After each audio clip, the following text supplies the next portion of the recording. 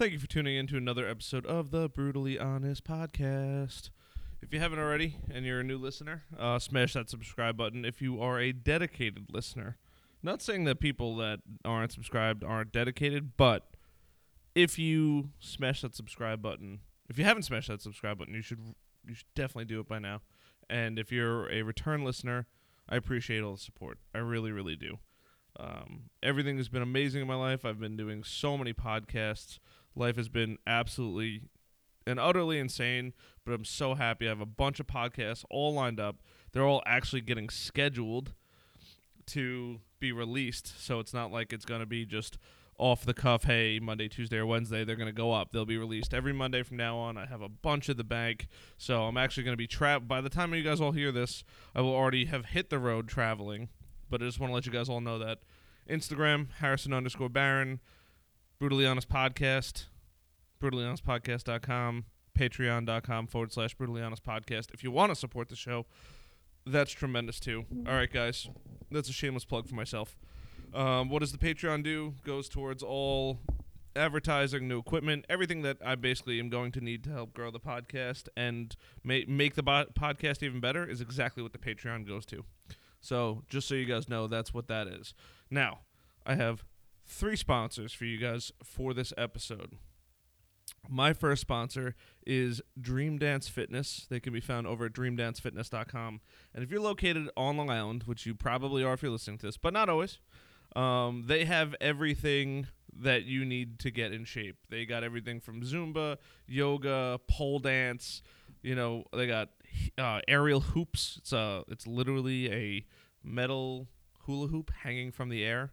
All right, you can go in there, work out, and get in shape. And they got a bunch of other things. They got flexibility and restorative work, dance fusion, chairography, flexibility, all these different things. And they're constantly adding and looking to add more and new classes to the lineup, so you can go check them out.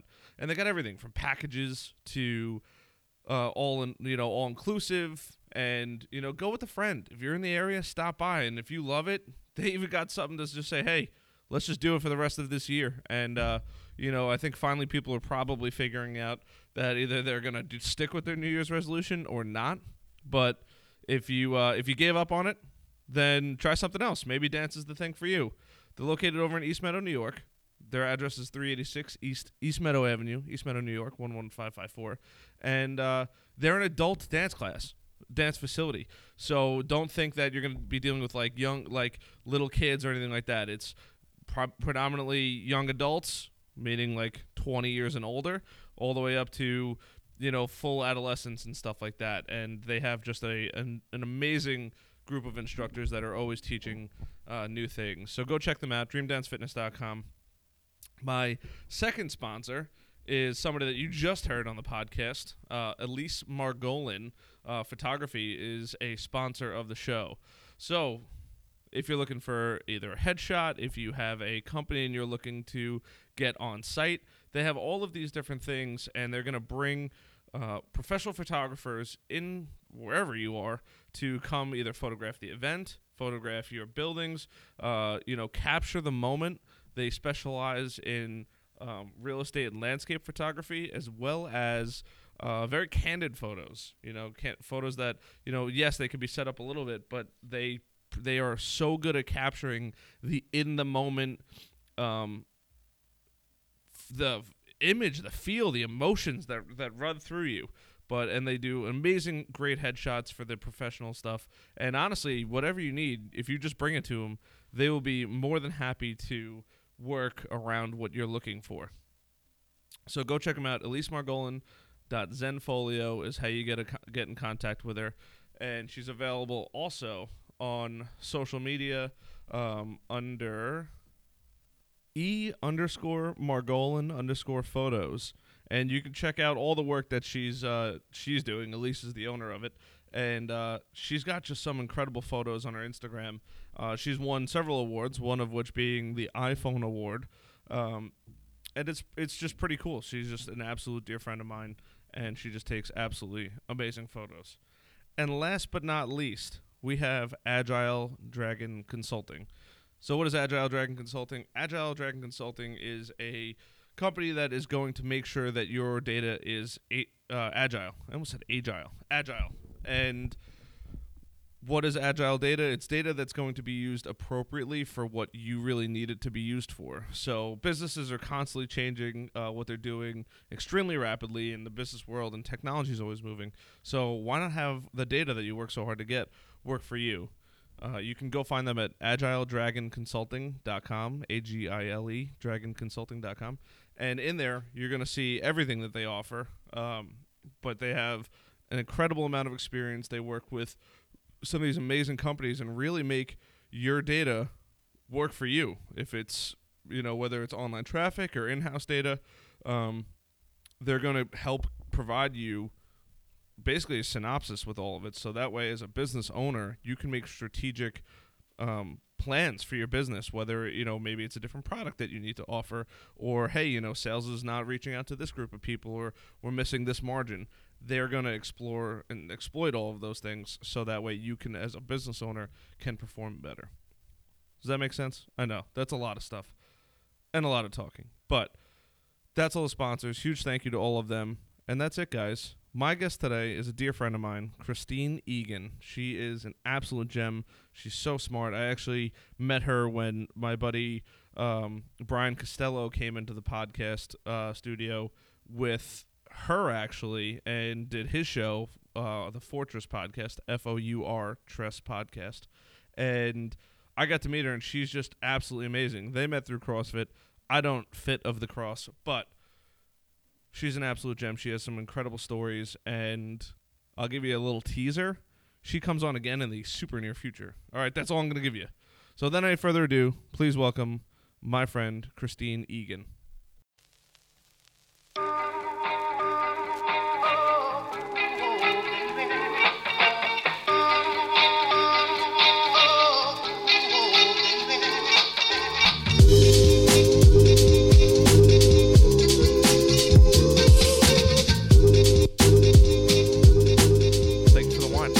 It's very good. I'm glad you like it. I really stay away from the white wines because I've really never had one that I cared for. This is a Chardonnay. And I'm not saying this because you brought it in. I would actually go out and buy that. I'm going to remember that it's Dark Horse wine. Well, you can buy it at Hudex. Mike Hudak has it. Hudex is the man. He sure everything. Is. He's got that is a little slice of heaven in there. It sure is. I think. Do you want to know a funny story? I would love to know a funny story. We hired Mike, I'm going to say like 10 years ago, to do a private wine tasting in our backyard for my husband and his staff. Is he a sommelier, or you just like him and what he does with wine? Well, years and years ago, through the school, Mike used to do through the Bayport High School, he used to do like a wine tasting class. At the high school? At the high school. Yeah, actually, those days are long gone. No, it used to be held at the Save-A-Land. Okay. And what he would do was he would do a whole wine tasting class. Sure. And, tell you a little bit about the wine. Then you would taste it, and then you'd have to guess how much money the wine bottle was. Ooh. It was so much fun. That is a cool idea. It was so much fun that we hired him to do a private party at our house. Really? Yeah, so we did that like a couple of times. Like we had wine and cheese, and then we did the whole thing, and he would describe the wine, and then everyone would have to guess the price of the bottle. Really? Yeah. Now, if you guessed the price of the bottle correctly, did you get the bottle, or did no, you get it was just more like, competition who could see? Yeah. Oh, man, that's cool. Yeah. That is very cool. Yeah. I like Mike a lot. Really fun people. Yes, he's a very good guy, and he's very generous to the community and stuff like that. It sounds so sad, but it's not common. You find people that are willing to go above and beyond for the community. Yeah. And I'm not just talking about our community because we live in the same town, but, all communities. It's so hard to find, people that genuinely care. Like, people care, but not like the deep love and passion they have for their town and their community. I agree. Maybe that's just me. Maybe that's how I see it, but I'm just like, guys like him, and we happen to be in a very fortunate neighborhood where there's a lot of them. Yeah. So it's not just him. But I definitely spend a lot of time in other towns where it's just like, oh, who's this guy? Oh, I don't know. Or, it's just, oh, nobody really, steps up to the plate to help out or whatever it is. Yeah. And I'm like, oh, my God. Well, we definitely have a community that cares. My husband and I are race directors for our 5K turkey trot, the one that goes off in Blue Point. How many turkeys run? There's 1,500 people that run. No turkeys? No turkeys. God. Just the winner gets a turkey. Oh, yeah? Yeah. They actually get a turkey? Yeah, the first female and the first male winner Get a turkey. get a turkey. But all the community pitches in. So we Yeah, have yeah. volunteers that all pitch in, and then Sure. all the surrounding shops and stores and restaurants. I had no idea that people actually get a turkey on a turkey trot. Yeah, why not? I mean, I'm never gonna get a turkey. If I'm winning the race, we got some really slow people out there. Just saying. Something's gone wrong. Yeah, I'll be in there to support, cheer people on for the people that have a chance of winning a turkey. But I don't think I'm winning turkeys anytime soon. Yeah. But that's pretty cool. Yeah. How long have you guys been doing that for? 11 years. God damn. Yes, That is some time. it is. It's big time. That's amazing. And where does the money go? So the money goes to a non-for-profit 501c3 called Smiles Change Lives, Okay. which helps out kids in the community who can't afford orthodontic treatment, like real smile changing, like Sure. change your life kind of thing. Wow. Yeah. Oh, so if they have really bad teeth. Exactly. Yeah. Damn. Yeah, I've lately been very fascinated about teeth, and I've had braces before, and unfortunately my parents pissed away that money because I didn't wear my retainer, and shame on me. Well, now it's time to come in and get Invisalign. That's what I'm thinking about. Are you a dentist? My husband's an orthodontist. I I did Invisalign. Yeah? Yeah. How'd you like it? I loved it. I mean, I've been with my husband since 1984. We All were right. high school Just a sweethearts. couple years. Yeah. And I never once got in the chair at the office. It took Really? me 22 years before I got in the orthodontic chair in his office. Really? Yeah.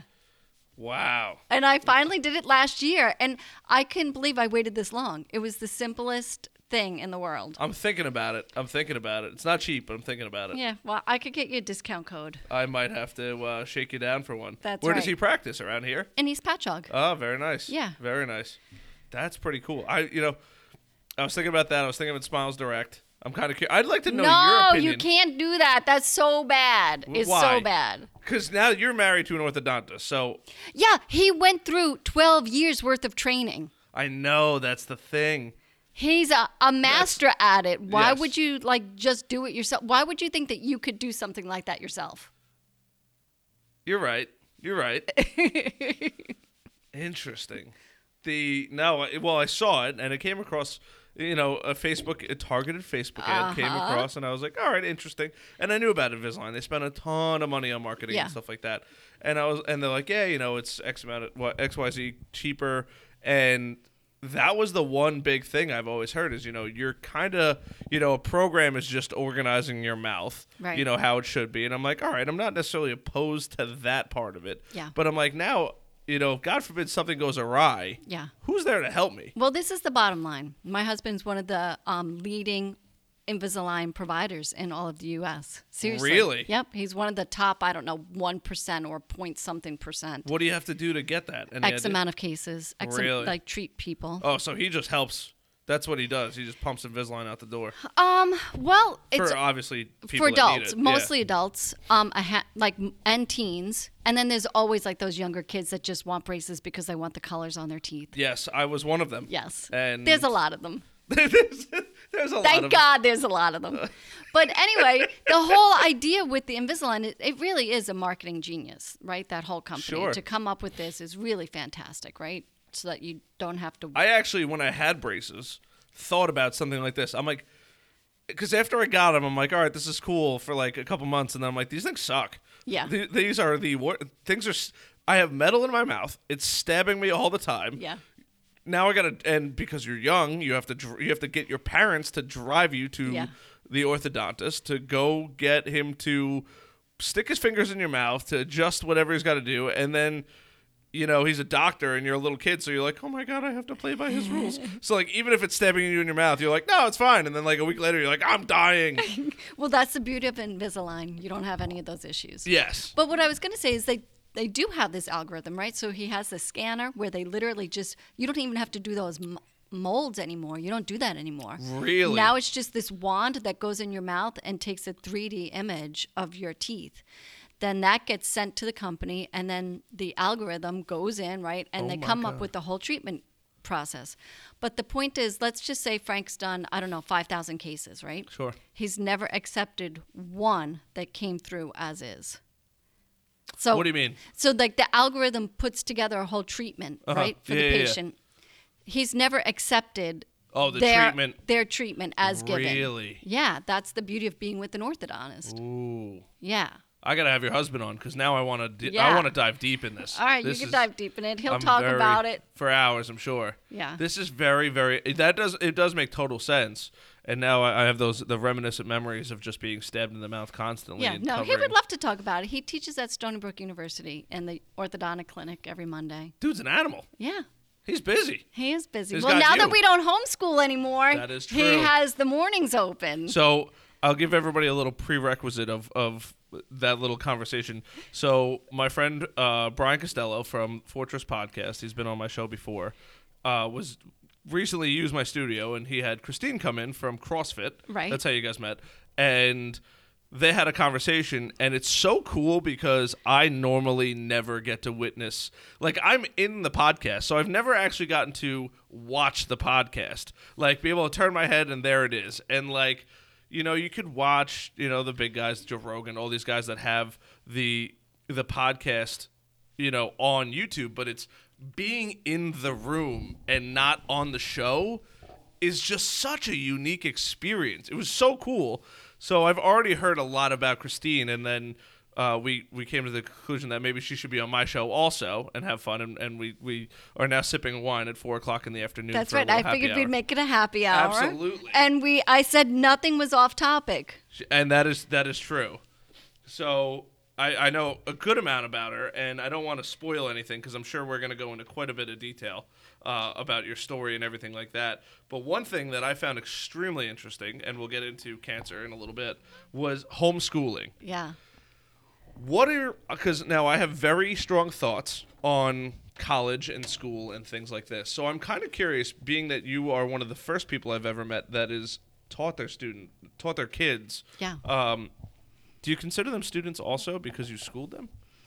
Very No, curious. just No, kids. Just kids. So what was your experience like homeschooling, and how do you think it helped or hurt them in different areas? Okay. So This is a very thick question. we homeschooled 3 children Mm-hmm. from K through 12. Sure. And in that time that we started, which was back in like the year 2000, so much has changed. Sure. Now everything is online. When we originally started, you know, the internet was really just starting. So Yeah, it was nothing. There were no classes online.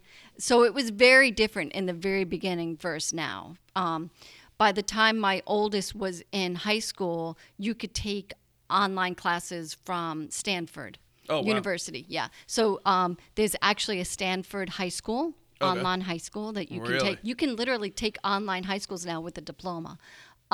Really? That was all coming together right as my oldest son was in high school. So he didn't technically get a high school diploma from an online school. He just took lots of various classes. Sure. You can even do AP classes. Does he have a GED? Did He does get not it? have a GED. Really? Yeah. He has a college degree in honors and a master's, but he doesn't have a high school diploma. So they took him. Yeah. Colleges will take you. Yeah. Really? Yeah. Explain this because I'm very interested. They've all fulfilled high school requirements Okay. from Bayport Blue Point High School because Sure. you have to send in information quarterly. Oh, okay. Yeah. Oh, okay. So there's a whole process. Yeah, there is a process. Interesting. Yeah. So in the beginning, things were different. I mean, because I had 3 young kids at home, and they were home all the time. Yeah, they live and play and sleep at home, and Yeah. they don't go to school for 9 hours a day So- or whatever it is. When they were younger, it was a lot. It was just a lot. And we hired, when the kids were much younger, we hired various people to come in. Sure. Whether they were like babysitters for a couple of hours Sure. or tutors. My kids all took musical lessons. Sure. So there were like breaks. And it wasn't until, they were a little bit older, not like in that elementary time, that they really had more of like that structured morning of 9 o'clock, 8:30, 9 o'clock being, we have a 3rd story in Sure. our house, up on the 3rd Sure, story, sure. ready to do work. And then they did that up until noon. Okay. And then the afternoon was all so open. basically 3 hours of schooling. Yes. Gotcha. And then the afternoon was all open for creative time. And then, Now, creative time. Elaborate on this. okay, so I was mentioning this before. My son, the oldest son, is an internationally ranked Rubik's Cuber, Yes. as in Yep. Rubik's Cube. So the story of the Rubik's Cube is, there's that one that everybody knows, the 3x3. Yep. And then there's a 2x2. Yep. And then there's a 4x4, 5x5, and a 6x6. And then they compete. And then there's also a blindfold. Yes. So they literally, you look at the cube. It's the 3x3 one. You look at the cube for, I don't know what the set time is, like 30 seconds. And then they blindfold you, and then you're timed to do the cube blindfolded. Sure. It's crazy. Yeah. Someone should do a documentary on cubers. Oh, that's what they call themselves, cubers. Yeah. Oh, okay. But yeah, so he was ranked for the blindfold and then ranked for the 2x2. Oh, and then they do it one-handed. That's also one of the ones. God damn. Yeah, it's crazy.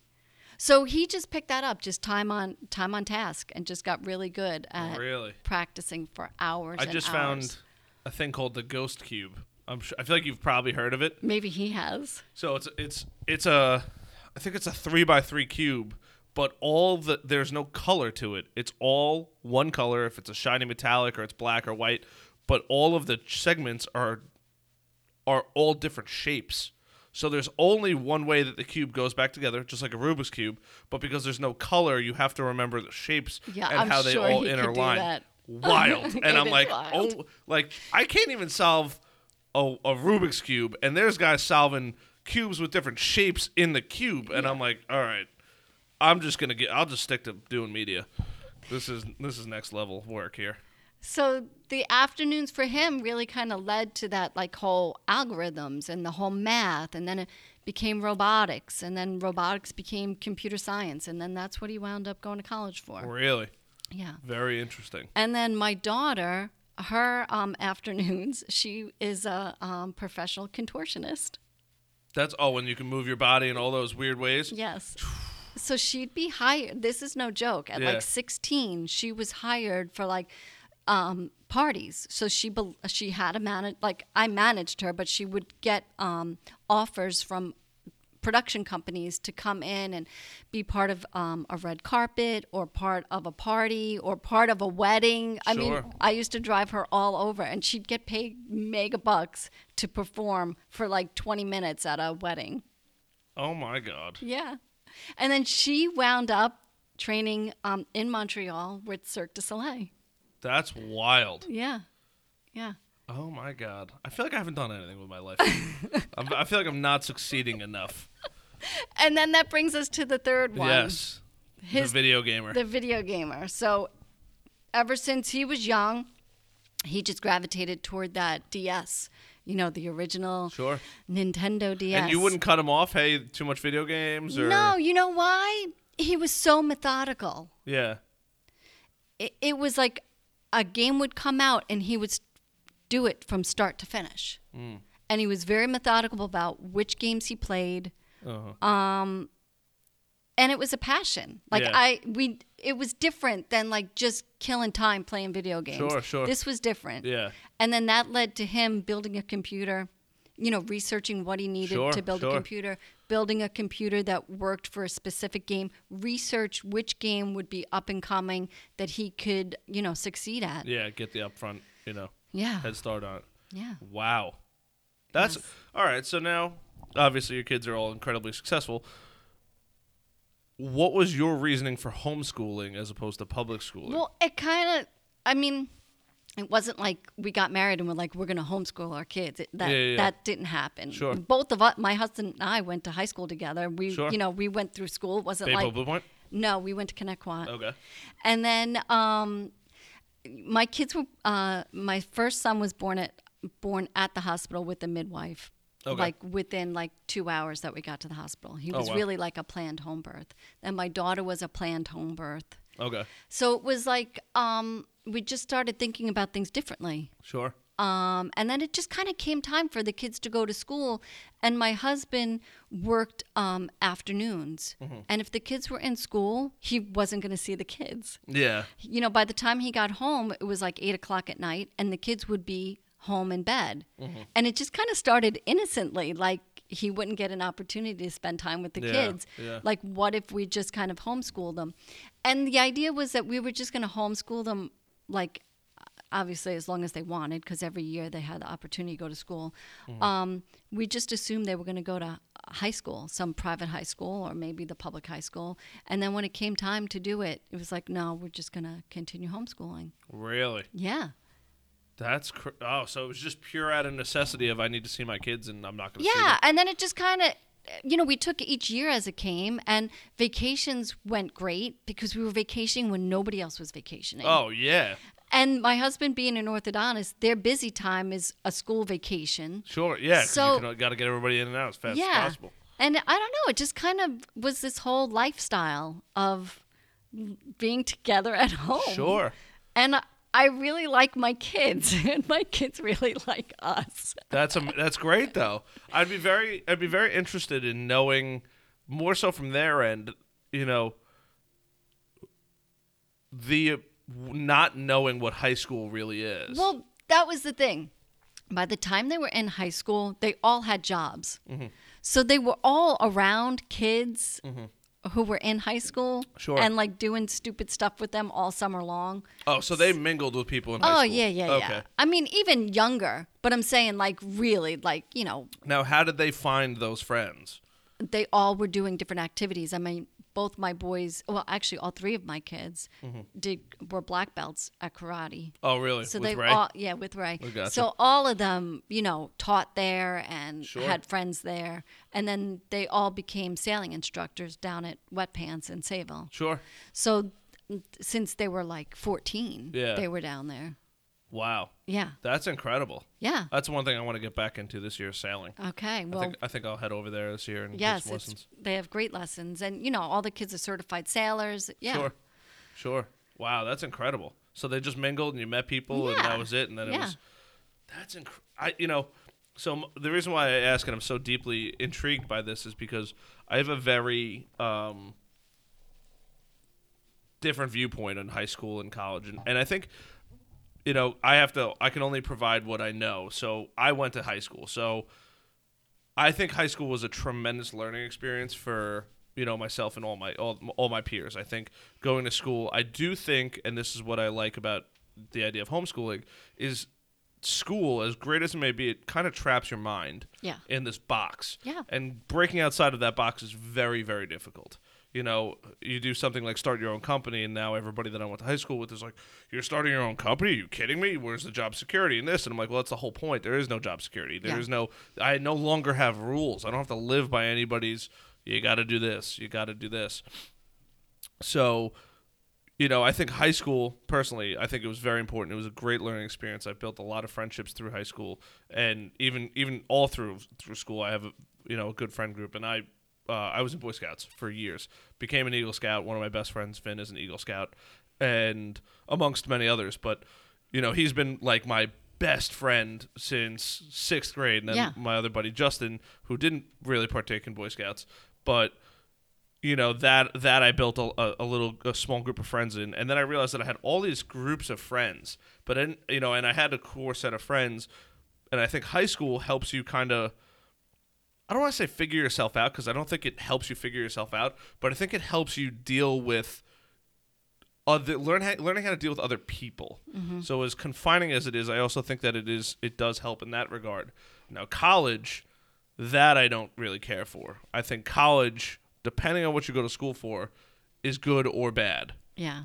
And I think people have, and this is my biggest problem with high schools, they kind of force college down your throat, like what college you go to, what college you go to, what college you go to, where I think that there's so many people that would probably benefit from maybe not going to college right away. I think college is great, but really figuring out who you are, what you're interested, because your kids had all that creative time. Well, that was just it. I mean, when it came time for my oldest son to go to school, he needed to go to school. Like, he was ready to take on like a whole new level of math that we would just, he couldn't get online. I mean, you can get a lot of information online. Yeah. He basically taught him. I mean, my husband taught him calculus, but like next level calculus and next level physics, next level robotics, programming. That was all done either online or from someone else that he's learned from. Sure.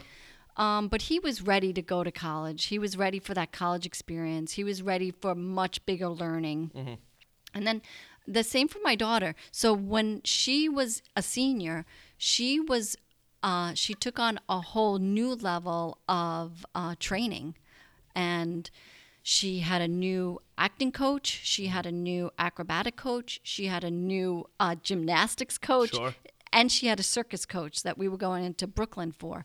So she spent a good chunk of time preparing for a next level audition for Cirque du Soleil, where Cirque does an open audition like 2 times a year in Canada, and several thousand people go through auditions for 4 spots. And depending on what that class size is, kind of depends if whether they're looking for someone with like strong juggling or strong acrobatics. So at the time, they were looking for 4 people. None of them, they were not looking to fill any contortion spots, but she wanted to try out anyway. So when she was a senior, she was really, the college part kind of took a back seat until she was finished with the auditions for Cirque. Sure. And when she didn't get the call back from Cirque, she's like, okay, now I'm ready to go on with the college. Let's see what college offers me. Sure. And we picked a college that had circus, that she could still continue her contortion and go to school at the same time. And she's up at school, and she absolutely loves it. She's very happy. I think she also was ready to learn. She was ready to learn things that she just wasn't getting here or even in the city, just in a more structured way. Yeah. Now, what was, being that you're the parent, what was their, because I'm sure you probably heard the horror stories, but like their experience going to college? They did not have any issues. Well, I'm telling you, when you learn because you want to learn, yes, not because you're forced to learn, it takes on a whole different level of learning. My son graduated with honors, never took a college class in his life, never took a structured class in his life until he got to college. Yeah. He graduated with, I think it was a 3.85. And my daughter, the same thing. I think she might even have a 4.0, and she's a junior. Yeah. Yeah. That's incredible. Because they, when you get to college, you get to pick the classes you want, Sure, you have interest in. Sure. And because you want to learn that. Not because you're forced to learn it. Well, to some degree. Yeah. They make you go through the miserable classes. And actually, my daughter's taking one this semester. She's taking a French class, and she's actually taking it pass no fail. So she's jumping through the hoops to take the class, but yet... What is pass no fail? Where as long as you pass the class, you get the credit. Oh, I gotcha. Yeah. Interesting. Yeah. Wow. And then it came to the 3rd kid, and it just wasn't... He was just not ready to go to college. I don't blame him. I don't blame him either. Oh my God, that's amazing. Because, when I totally agree. When you want to learn, and I had this experience personally.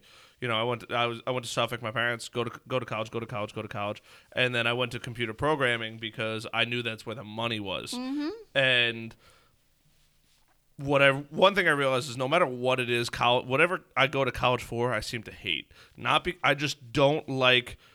It doesn't move either fast enough or it moves too fast for me. Mm-hmm. Some things it's like.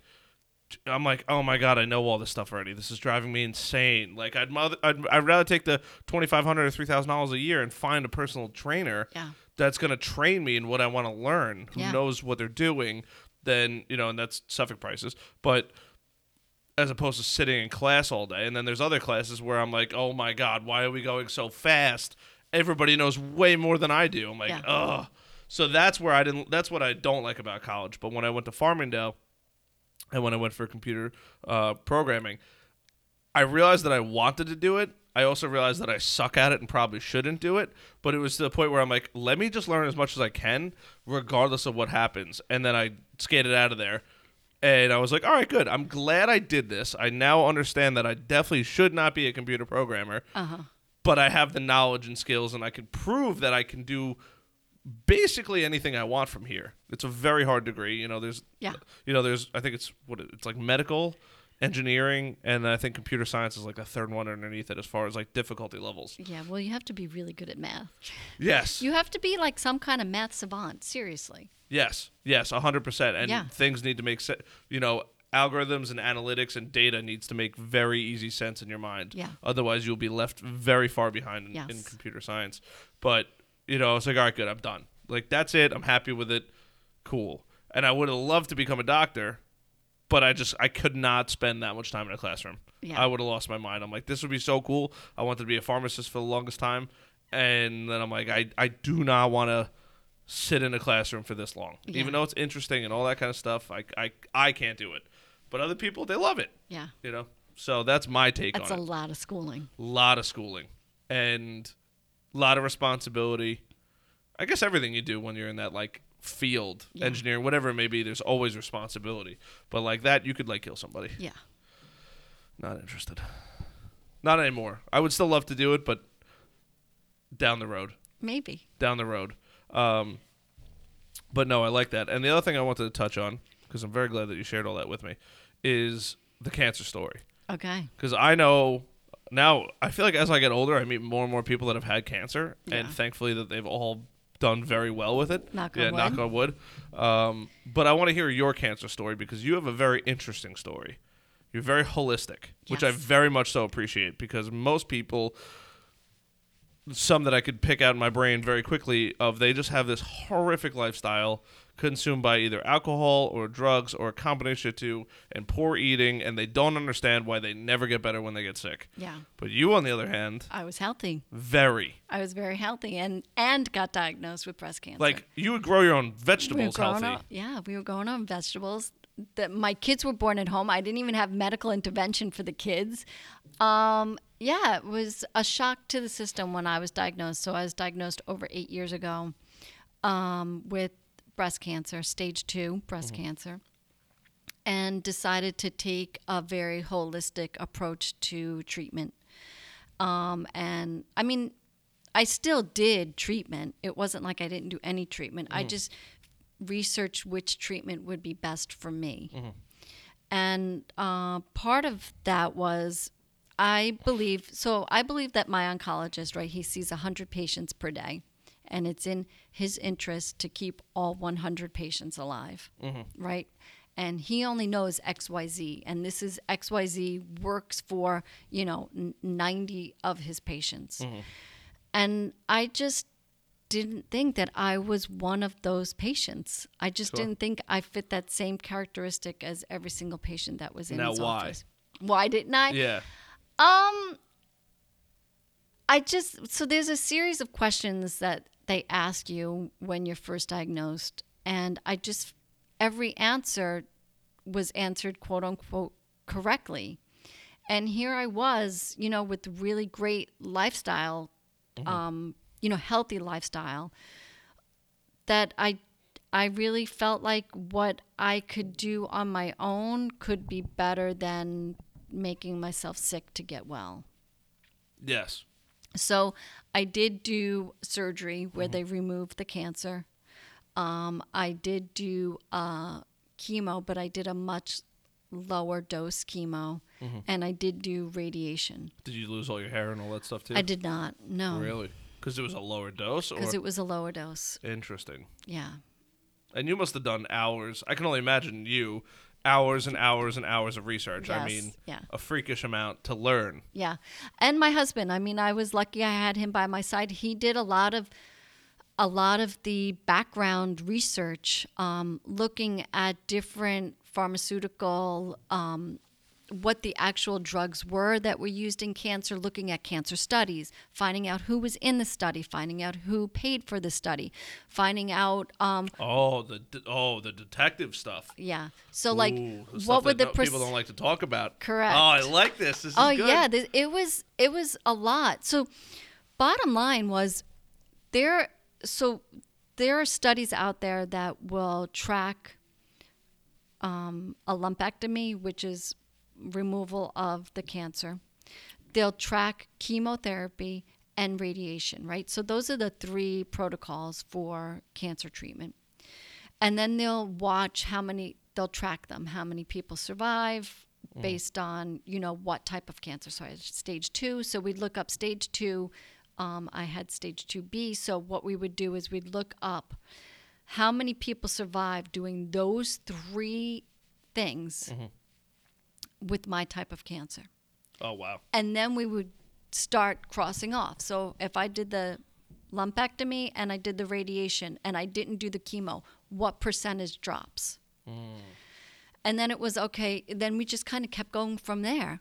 So, it's a gamble, but I had to do what was right for me. So I didn't do the traditional chemotherapy. Yeah. Well, it's a gamble, but it's a gamble. Is it really gambling if you're doing all your homework? Well, the thing of it if you is, can count cards, it's not gambling anymore. So let's say if I did all 3, right? If I did the traditional, if I did the lumpectomy, the regular chemotherapy, and the radiation, still the percentage of,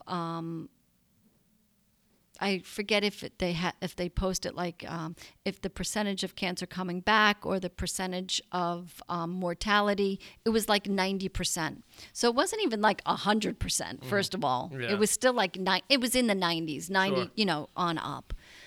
And then it's like, okay, well, when I drop out, okay, so maybe it was like 92, and when you drop out the chemotherapy, it might have dropped to 90. So it's like, okay, so was I willing to risk those 2 percentage points? Sure. And was there something else that I was willing to do instead? So that's how we researched and found this other low dose chemotherapy. Now, why didn't you want to do all 3? Just because you didn't think it was needed, or? I just don't personally believe in chemotherapy for every single person. It just didn't make sense. We were doing it prophylactically because I did not have cancer at that point. So it was because I was 42 years old. They wanted to do the chemotherapy just in case that there were cells in my body.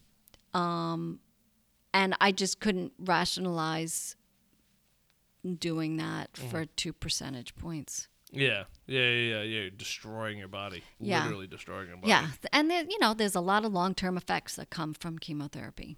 Like what? Because I don't know. Oh, yeah. There's neuropathy. There's lots of nerve issues. Sure. Yeah.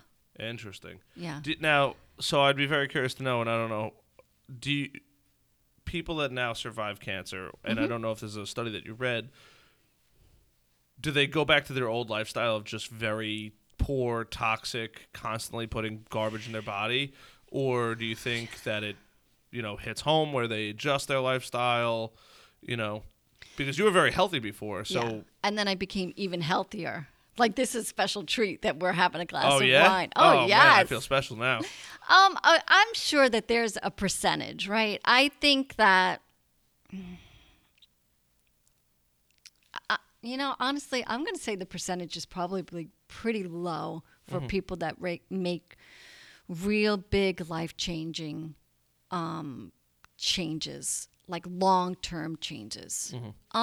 Long-term changes are difficult. Very difficult. Yeah. And that's where I run programs for women for life after cancer, and then I have private clients. And even with hand holding and with my private clients, it's still really difficult to make long-term lifestyle changes. Sure. And I say it's difficult only because fear plays a real big role in a life after cancer. So you can make all the lifestyle changes that you want. You could be eating broccoli all day long. And if fear is, the main factor in your life, you're negating all that healthy broccoli that you're eating. Absolutely. Yeah. Yeah, just the stress on your body of thinking that it's going to come back could cause enough,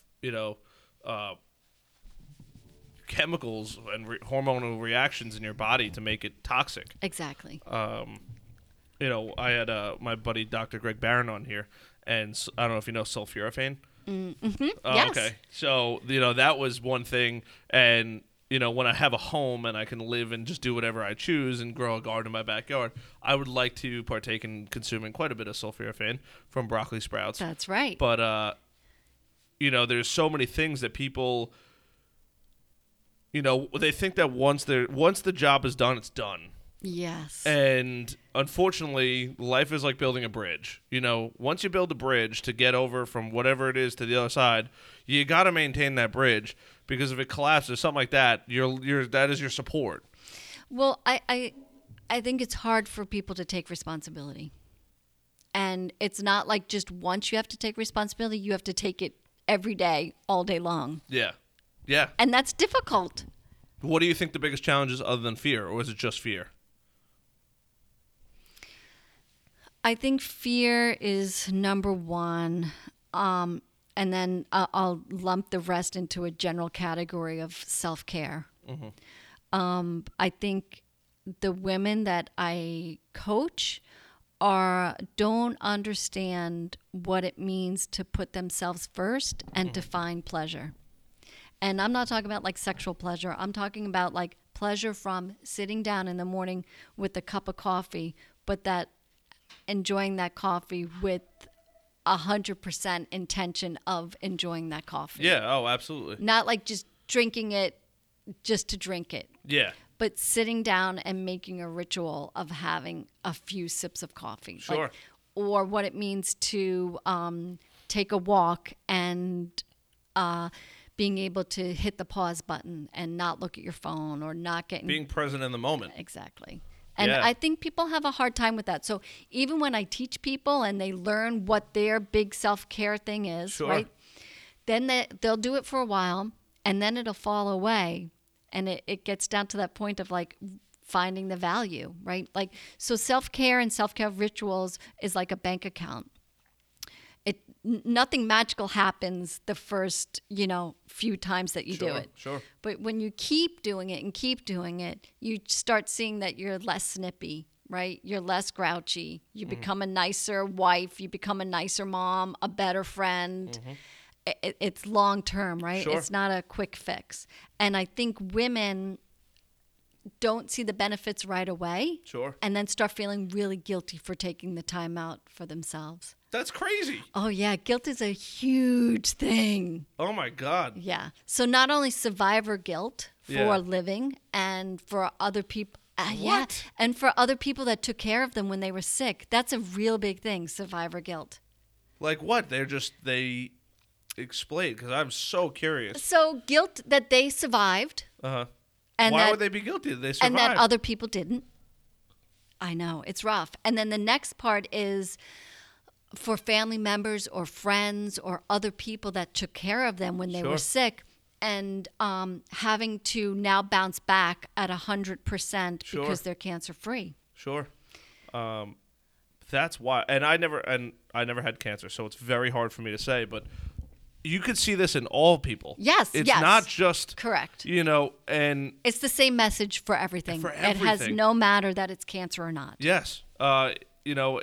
It's so crazy because people think I'm out of my mind when I go get a cup of coffee and I'll just sit somewhere or, just drive in silence and whatever it may be, and people think that I'm a freak because I'll just go out and do activities that are normally shared with other people by myself.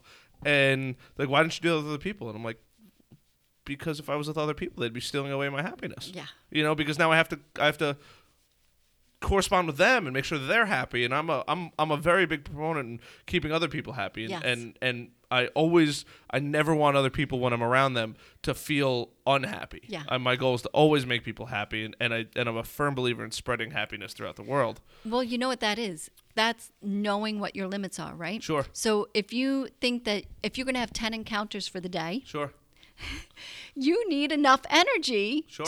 for those 10 Sure. encounters. Oh, I'm a vampire. I suck energy out of people. Exactly. I love it. So you be able to Not in a bad way, by the way, people. Like, just I love being with high energy people like yourself. Yeah, but knowing that that you could have 5 more interactions for the day, or you could be alone, you're going to choose to be alone so that you can give those 10 your full attention. Absolutely. It's so. Do you meditate? I do. Okay, good. I do. What are your thoughts on meditation? I think it's great. Do you recommend it to the women that you coach? Oh yeah. Do Most they definitely. listen to you when you tell them that? Again, I think for some women that works out as a self-care ritual. Sure. And for others, just maybe taking 10 minutes to walk around the block quietly. Sure. Or the other great thing that simple moms can do is, when drive around the block an extra time before you pull into your driveway, or pull into your driveway and sit quietly before you get out. Or get to karate early and sit in the parking Sure. lot for 5 minutes before your kids jump in the Sure. car. Finding those few moments to calm yourself down before you go from activity to activity. What are your thoughts on being late? Because I feel, and this is my own personal thing, that people put an exorbitant amount of pressure on themselves for being on time to like everything. And it blows my mind.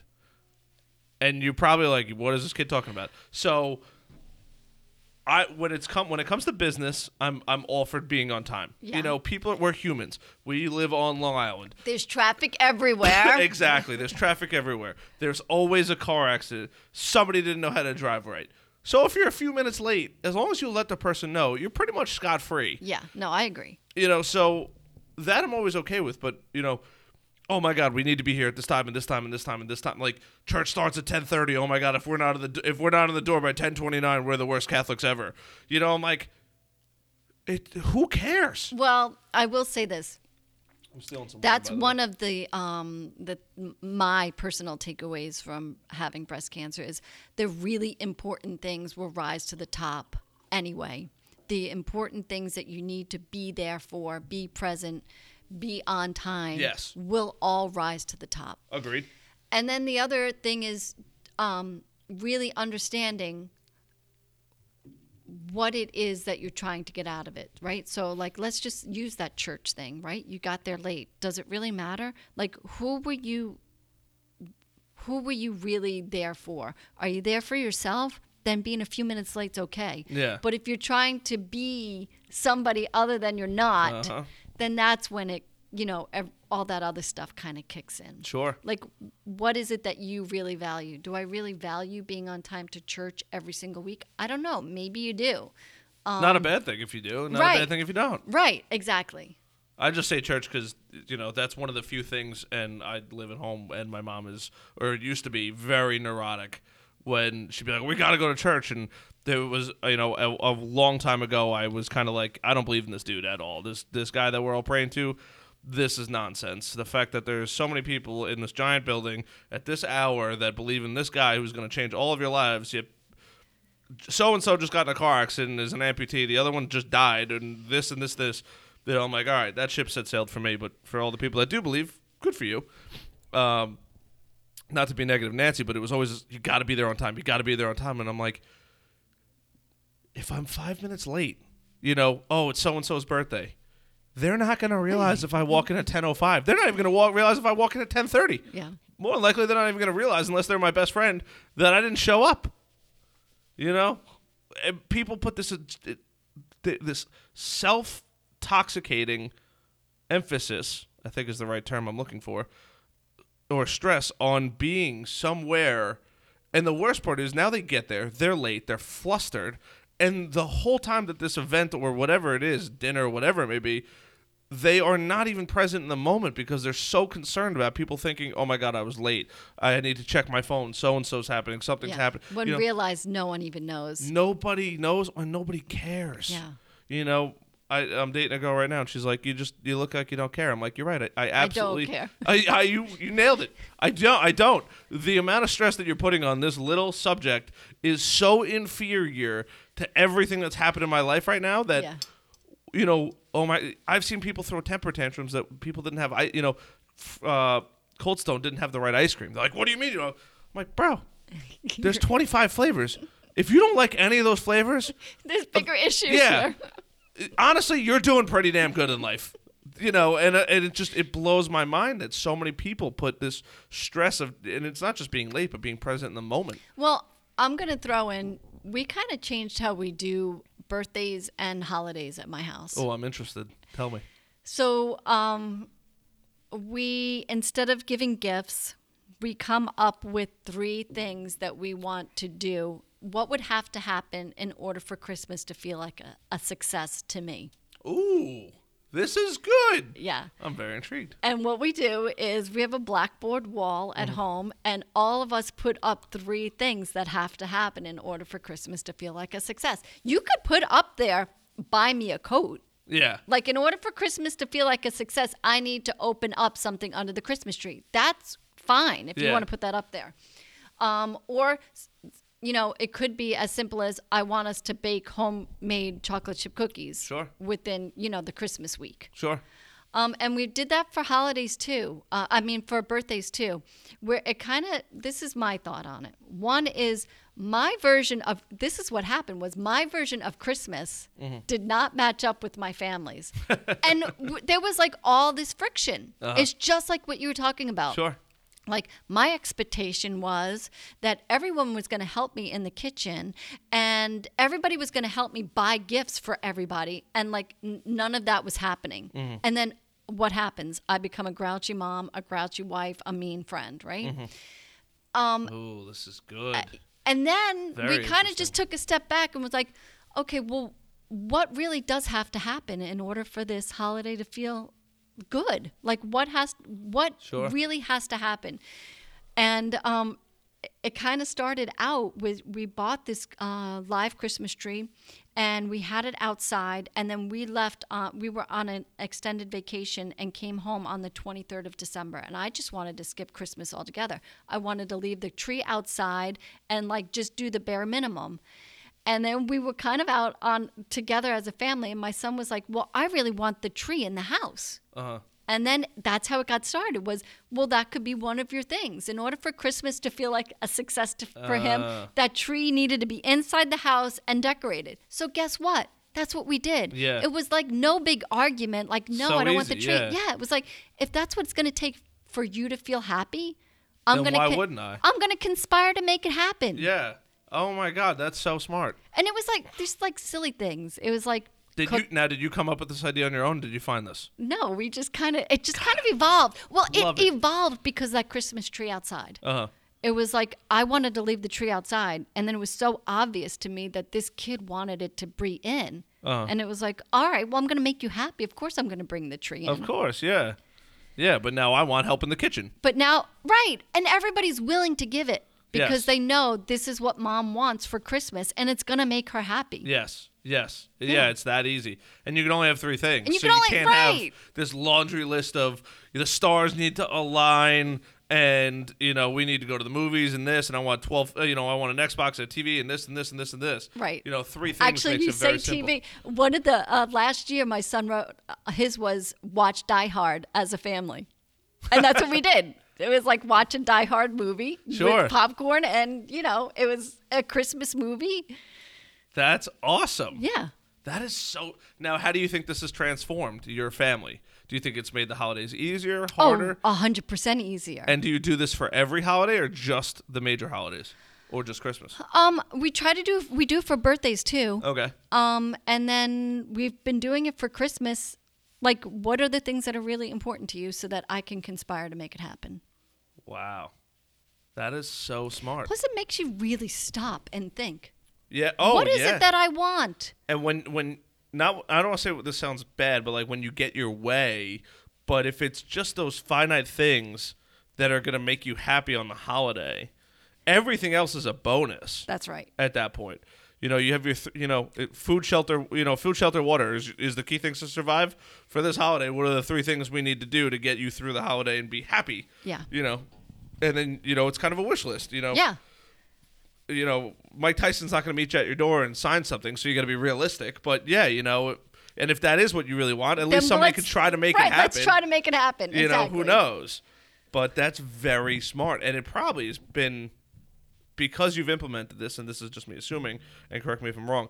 It's probably made the entire birthday and Christmas feel and enjoyment so much better. Oh, light years better. Well, I think my kids are of that generation where you just don't buy to buy. Mm-hmm. Like, and we've always been like that, but it's kind of a relief not having to buy gifts just to buy gifts to put them under the tree. Sure. Like, I can't stand that. Like, I hate just feeling obligated to do something. Mm-hmm. And this kind of takes that away. Yes. And like I said, if you want to put a coat or boots or something on that list, by all means, do it. Yeah. Because Put we'll make on it the list. happen. Yeah. If you want that, if you want to get it. Right. But don't be obnoxiously greedy. Right. Very cool. Yeah. And it just kind of makes life easier. And it's up on the board for everyone to see. And Sure. we kind of like just check things And off. when people come into the house, do they ask you Oh, about yeah. it? It's a Oh, big my topic of goodness. conversation. I love it. Yeah. I love it. Yeah. Has this infected anybody else?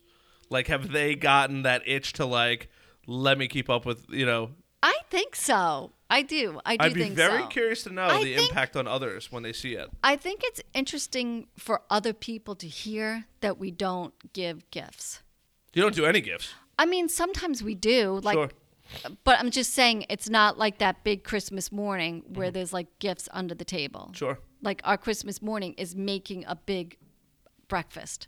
That's good. Yeah, And now does the whole family come together? the whole family comes together. And Do you we, do extended family too? Grandma, no, grandpa? oh, they all come over later. Okay. But I mean, like it's not all about what's under the tree. It's more about Being together. being together. Now, there's another question. I feel like I'm interrogating you. But what is like the cell phone policy? Are kids allowed to have technology, not allowed, or are they just disciplined enough to? They're so much better than I am. I'm the one that sucks. I am the horrible one. At least you own up to it. Oh, yeah. No, my kids are the ones saying, put away your phone. Put away your phone. My kids are so much better at it than I am. Really? Yes. Now, why do you think that is? Hard question. I think that they walk their talk of like being present in the moment and not just being on their phones 100% of the time. I think they take it out when they need to take it out. And yeah. Very interesting. No, because I definitely feel that, this little device, it's just discipline at the end of the day. Oh, yeah. Being able to put this thing away or be on or whatever it is. I know so many people that, they need to be on it. And my girlfriends would be like, well, you're on it all the time. I'm like, well, it's a little different. I do run a business, and I'm not trying to make an excuse. But, Right. like, the last thing you want to do is forget about something or Yeah. something comes across the table, and you're like, I totally forgot to do this. Let me bang this out right now. Because I'm not the smartest guy in the world. I'll be the first one to own up to it. So, I like to have it on me and check it because I don't want to miss something because the last thing you want is an angry customer. Yeah. If it's your boss, you're working 9 to 5. You're only getting paid 9 to 5. Right. Don't work the other 5 to 9, 5 o'clock in the afternoon to 9 a.m. You don't need to. You're not Yeah. getting paid for it. And if you are getting paid for it, that's a different story. But I do think it's interesting, though, that now that I'm saying that, my son is an app designer. He's an Android Sure. designer. he's probably So- on his phone all day. Right. But for For work. Yes. Yes. And then my daughter got a grant last year. This is interesting. She had an art grant. I don't remember who wound up giving it to her. It was Storytellers. It was storytellers.org. And it was a 6-month program where she logged in on Instagram, had an Instagram account, and then she gave out the Instagram account to various people each week. People she knew, people Her she own didn't know, account. her own account. So they were given out to like a 16-year-old kid. And they could post whatever they They want could to post whatever they want for one full week. They had all access. And then the next week it went to somebody else. And so it was like from a 16-year-old kid all the way up to like a 55-year-old woman. And it was every imaginable type of person And how had the did that- account. And they posted as her. So even though, let's say I had the account, it was still under her name. And the whole idea was like this whole identity hack thing where you never really know who's posting. Wow. Yeah. Well, I do that for my customers, so that's Right. fine. That's what I'm You know. saying. But, for the majority of people, they don't think about that, right? No, people don't understand. If I tell people, I give people the full scope of what I do, and I give you the full scope of what I do, and people are like baffled by like Yeah. what I actually do, Yeah. and they're like, well, because they come in the studio and they're like, all right, well, this kid's just a tech genius who's obviously drunk because I have a bar, and then I explain to them, what I do and the psychology behind things and like all these different things that like I actually do work on. And I have so many of my dear friends like, you don't actually work. We know you don't actually work because you're always in the studio. And we know you have screens and you're probably playing video games, which they're not always wrong. But I'm like, no, there's like a lot of like, it's a lot of creative time and a lot of thought and a lot of, design. There's so much moving parts. So many. And you got, this has got to get done before this could get done. So this can get done. And how are we going to word this? And how, I just wrote an email for somebody, for one of my clients. And, there's certain words highlighted in the whole email. And it almost, if you pull the words out, it looks subliminal because it's like, buy this in the next 24 hours, and take this home with you.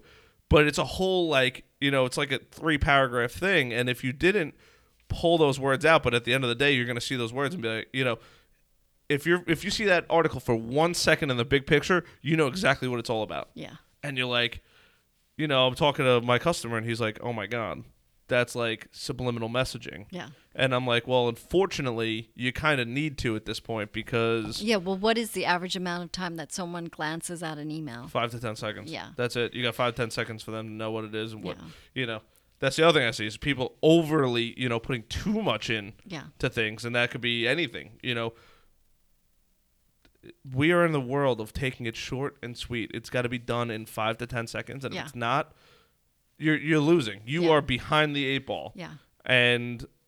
unfortunately with technology, it's not about being present in the moment. It's about just getting through it. Well, it's so interesting that you're talking about that. So I think that's why podcasts have been so big. Yes. We have all these short snippets in so many areas of our life. Podcasts give us the opportunity to really talk and have a drawn without the phone or without talking in sound bites. Yes. Yeah, look at, speaking of sound bites and not to get political, but look at the kid in the Indian the other day. That whole thing and whatever your take on it is, but it was like one, 30-second clip of a 2-hour event goes viral. People think, oh my God, this. And then when all the facts come out, only a handful of people apologize. And that's the nicest part about this is it's, yeah, you could pull, I could pull out snippets and make so-and-so look bad or whatever it is, but then you're missing the whole point. Yeah. You got to get through it. And lately I've been very heavily invested in audiobooks. God damn, they're so good. Yeah. Some of them. I was reading or listening to 7 Habits of Highly Effective People. Right. And that lady could suck the energy out of you like that. And I'm like, this book has been so highly recommended, and then there's other books where it's like the most pointless, not a pointless book, but it's like a sales book or something like, or a self-help book, but the person speaking is so invested in you, or you feel like it, you're like, oh my God, I don't want to get out of the car. I'll be late. I'll be 30 minutes late for this meeting because I need to keep listening, and it's like, holy Jesus. That's how I felt about, and we'll talk about the 29029, but that's how I felt about listening to Jesse Itzler and Living with the SEAL. So he lives with the Navy SEAL for 30 days at his house. I've heard this. Tell me about this. So he hires this Navy SEAL to come live at his house for 30 days. And the idea is that he's going to be trained. So he doesn't really know what he's getting himself into. Sure. He just wants to be in better shape. And winds up like this. The SEAL comes in and he says, "You're going to do everything I say." And he's like, "Okay." And then winds up waking him up in the middle of the night to go do runs and oh my God. Gets him to do all these crazy things. But I really enjoyed that audiobook. It was What's it called? Living with the SEAL. Living with a SEAL. Yeah. I will absolutely listen to this. Oh, this is with David Goggins. Yeah. Oh, but you don't dude's know. A freak. But you don't know that it's him. That doesn't come out till years later. That was a big secret as to who the SEAL was. This is Jesse Itzler. Yeah. Oh, it all makes sense now. And he's the one that puts on that event, that 29029, that one that I talked about with Brian, about climbing the mountain 17 times to equal the height of Mount Everest, which is 29,029 feet. In this book? Or?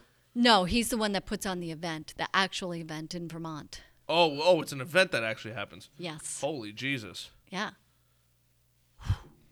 That's wild. I did not know that it was David Goggins in this book. Yeah. That dude's a freak. Yeah. He has a brand new book out. Yes, he does. Which I have on audio. You're one step ahead. I'm actually in the process of buying it, so I don't forget to buy it. But I listened to a podcast with him, and he was a tremendously overweight fat kid who was like, I'm going to be a Navy SEAL one day. And his mom's like, okay. And the recruiter's like, you have, I think it was like 90 days to get ready for boot camp. And he would go outside in the freezing cold and with a wet shirt on and lay in a pond that was frozen. And I'm like, he'd be freezing, then he'd go run. And like, that dude is a savage. Yeah. Oh my God, I'm very excited to listen to this book. Now, does David Goggins do any talking in this, or is it all Jesse Itzler? Well, it's all Jesse's voice, and then he does a voice for Seal. Okay. Yeah. Okay. That's so wild. Yeah, he's a freak of nature. Yeah. That dude. And so his identity was under wraps for a while. Really? Yeah. Yeah, I'd go with any other SEAL other than him. He's a freak. Yeah. That dude, a freak. The things that he talks about. Jesse tells you in the book how he picked him. Oh, okay, all right. Don't spoil it for me because I got to listen to this. Yeah. But yeah, if there's any SEAL that I know of that's like semi-famous, it's definitely not going to be him because I feel like my life would suck even extra if I picked him. Yeah. But he's definitely a guy I would want to sit down with and have a drink. With. Yeah. That's insane. So, do you listen to a lot of audiobooks? I do. And when do you? Well, I guess the kids are out of the house now, so. I mean, running, walking. I did a lot when I was training, so I would just put on podcast or a book on tape. Okay. Book on audio on my iPhone. Yeah. And just go through it.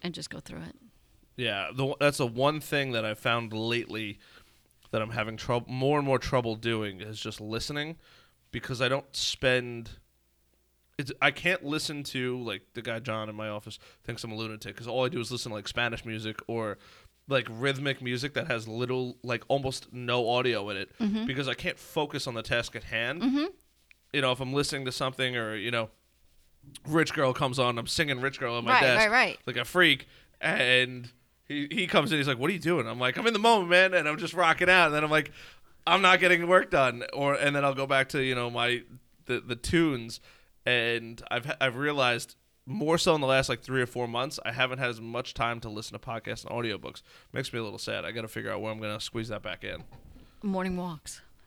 But what time in the morning? I'm not a morning person. I'm a night person. All right, so nighttime walks. It's so cold. You can wear a hat. I hate so this is my other thing. I hate the cold. And when people like hate's a strong word, I mean, like, if somebody said you will never see snow again if you go down to Georgia or Atlanta or whatever it may be, and like you'll never see snow again, or sign this document right here, and you never get that opportunity again. No more snow cones, no more snow anything. You'd be okay. I would have that thing signed so fast the pen would be hot. Mm-hmm. I'm not a cold person. Hot, yes, love the heat. I like going for morning walks or runs or bike rides in the summertime. Early morning, 6, 7, 8, 9, 10 o'clock in the morning for a nice ride, do a couple miles. That's cool. Once it drops below 40, that's not fun anymore for me. Well, David Goggins would have something to say about that. David Goggins would be screaming at me until I got out of the house and just cried the whole way. That's right. He runs ultra marathons. Yeah. Wait till you hear how Jesse finds him. I'm very curious. Yeah, it's good. I feel like it's going to be a Craigslist ad or something like that. Good. But yeah, and then I do go to the gym, but because we live in this world of constant inputs, it's Netflix when I'm riding the bike or running or something like that. So to sit there and listen to audio, and then when I go work out, but I've been trying to wheel back or pull back on working out because it was getting to the point where I don't want to say it was ridiculous, but everyday tasks were getting difficult. Like holding a cell phone to my ear was becoming difficult because my bicep would be bigger or swollen, and it would be like hard, and I'd be like, this is ridiculous. Yeah, but that'll go away. Will it? Yes, it will. Don't lie to me. Oh, it will. It will. Okay. It will. That will become less and less. Yeah. All right, I'll get back into it. Yeah. I'm in. The whole idea is like there's no decision. Like there's no decision. Of course you're going to go. Like it's just what you do. Yeah, you just got to do it. Yeah. I got to break in. What is it, 18 or 21 days? Yeah. For a routine to start? Well, I guess 30. I mean, or give yourself like leeway for January and start in February. February I'm going away, but if I do something, it's full force and nothing. Yeah. I hate doing like spotty things here and there. It's either I got to commit. I could freeze for a little while, but if I freeze, I don't want to do anything in that time period. Like, I just took a break from jiu-jitsu for 2 months, mainly because I'm doing a lot of traveling next month, and I was supposed to be doing quite a bit this month. But I was like, look, we're going to stop. I'm not going to be patchy and do classes here and there. If I'm going to go for it, I'm doing full force again, and then when I'm done, I'm done. I'll be back. Yeah, that's it. There's no, I'll go sometime, because then I think it ruins any potential ritual that you're going to have with it. Because if you're like, I go to Orange Theory, my mom's a huge proponent, my girlfriend is a huge proponent right now of Orange Theory, and I don't know if you go to Orange Theory. No, I do know it though. So, they're like, I'll go, like, if I'm going to go, I'm going every day, or I'm going Monday, Wednesday, Friday. Like, there's no, I'll go 2 times this week, and then I won't go this week. No, it's go or don't go. Yeah. That's it. Go full force and burn yourself out, or go, 3/4 way and prolong it, or don't go at all. Yeah. That's it. There's no, I want to go once in a while. You never get anything out of it. Yeah.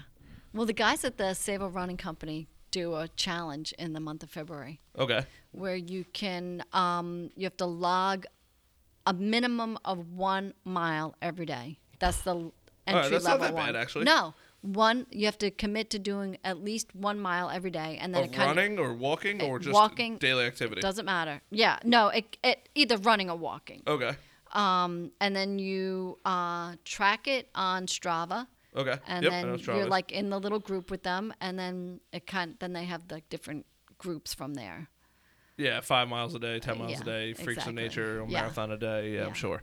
Yeah. Those guys are awesome. It goes on up to 150 for the month of February, which is a lot of miles per day. I think it's like more than 5 per day. I was going to say, I think it's like 5 a day. That's a good amount of miles. Yeah. There's a good friend. Are you a big runner? I am. So do you know Brian Coyle? I know the name. He's a very big into running. Okay. So a couple of years ago, and he was always very big into running all through high school, as long as I've known the kid. And he probably doesn't even know who I am anymore because we've been out of high school. But I do try to keep tabs on a lot of people that I thought were interesting or nice people in school. So we had, and I'm a volunteer over here at Bayport, we had a 5K run. Right. At the firehouse. And, everybody comes down, and it's kids and adults and this, that, and the other thing. So this kid Brian, and he runs year round. He's a freak. I don't know what it is about running because I hate running, but he just loves running. So the whole process starts. He runs to the event, shows up late. He was already out on his Freak of Nature long run. It was probably like in the middle of marathon training, and this was just part of it. Yeah. So he stops in. He's late to the event, finishes before everybody. Comes back, signs the paper, and then just continues his run.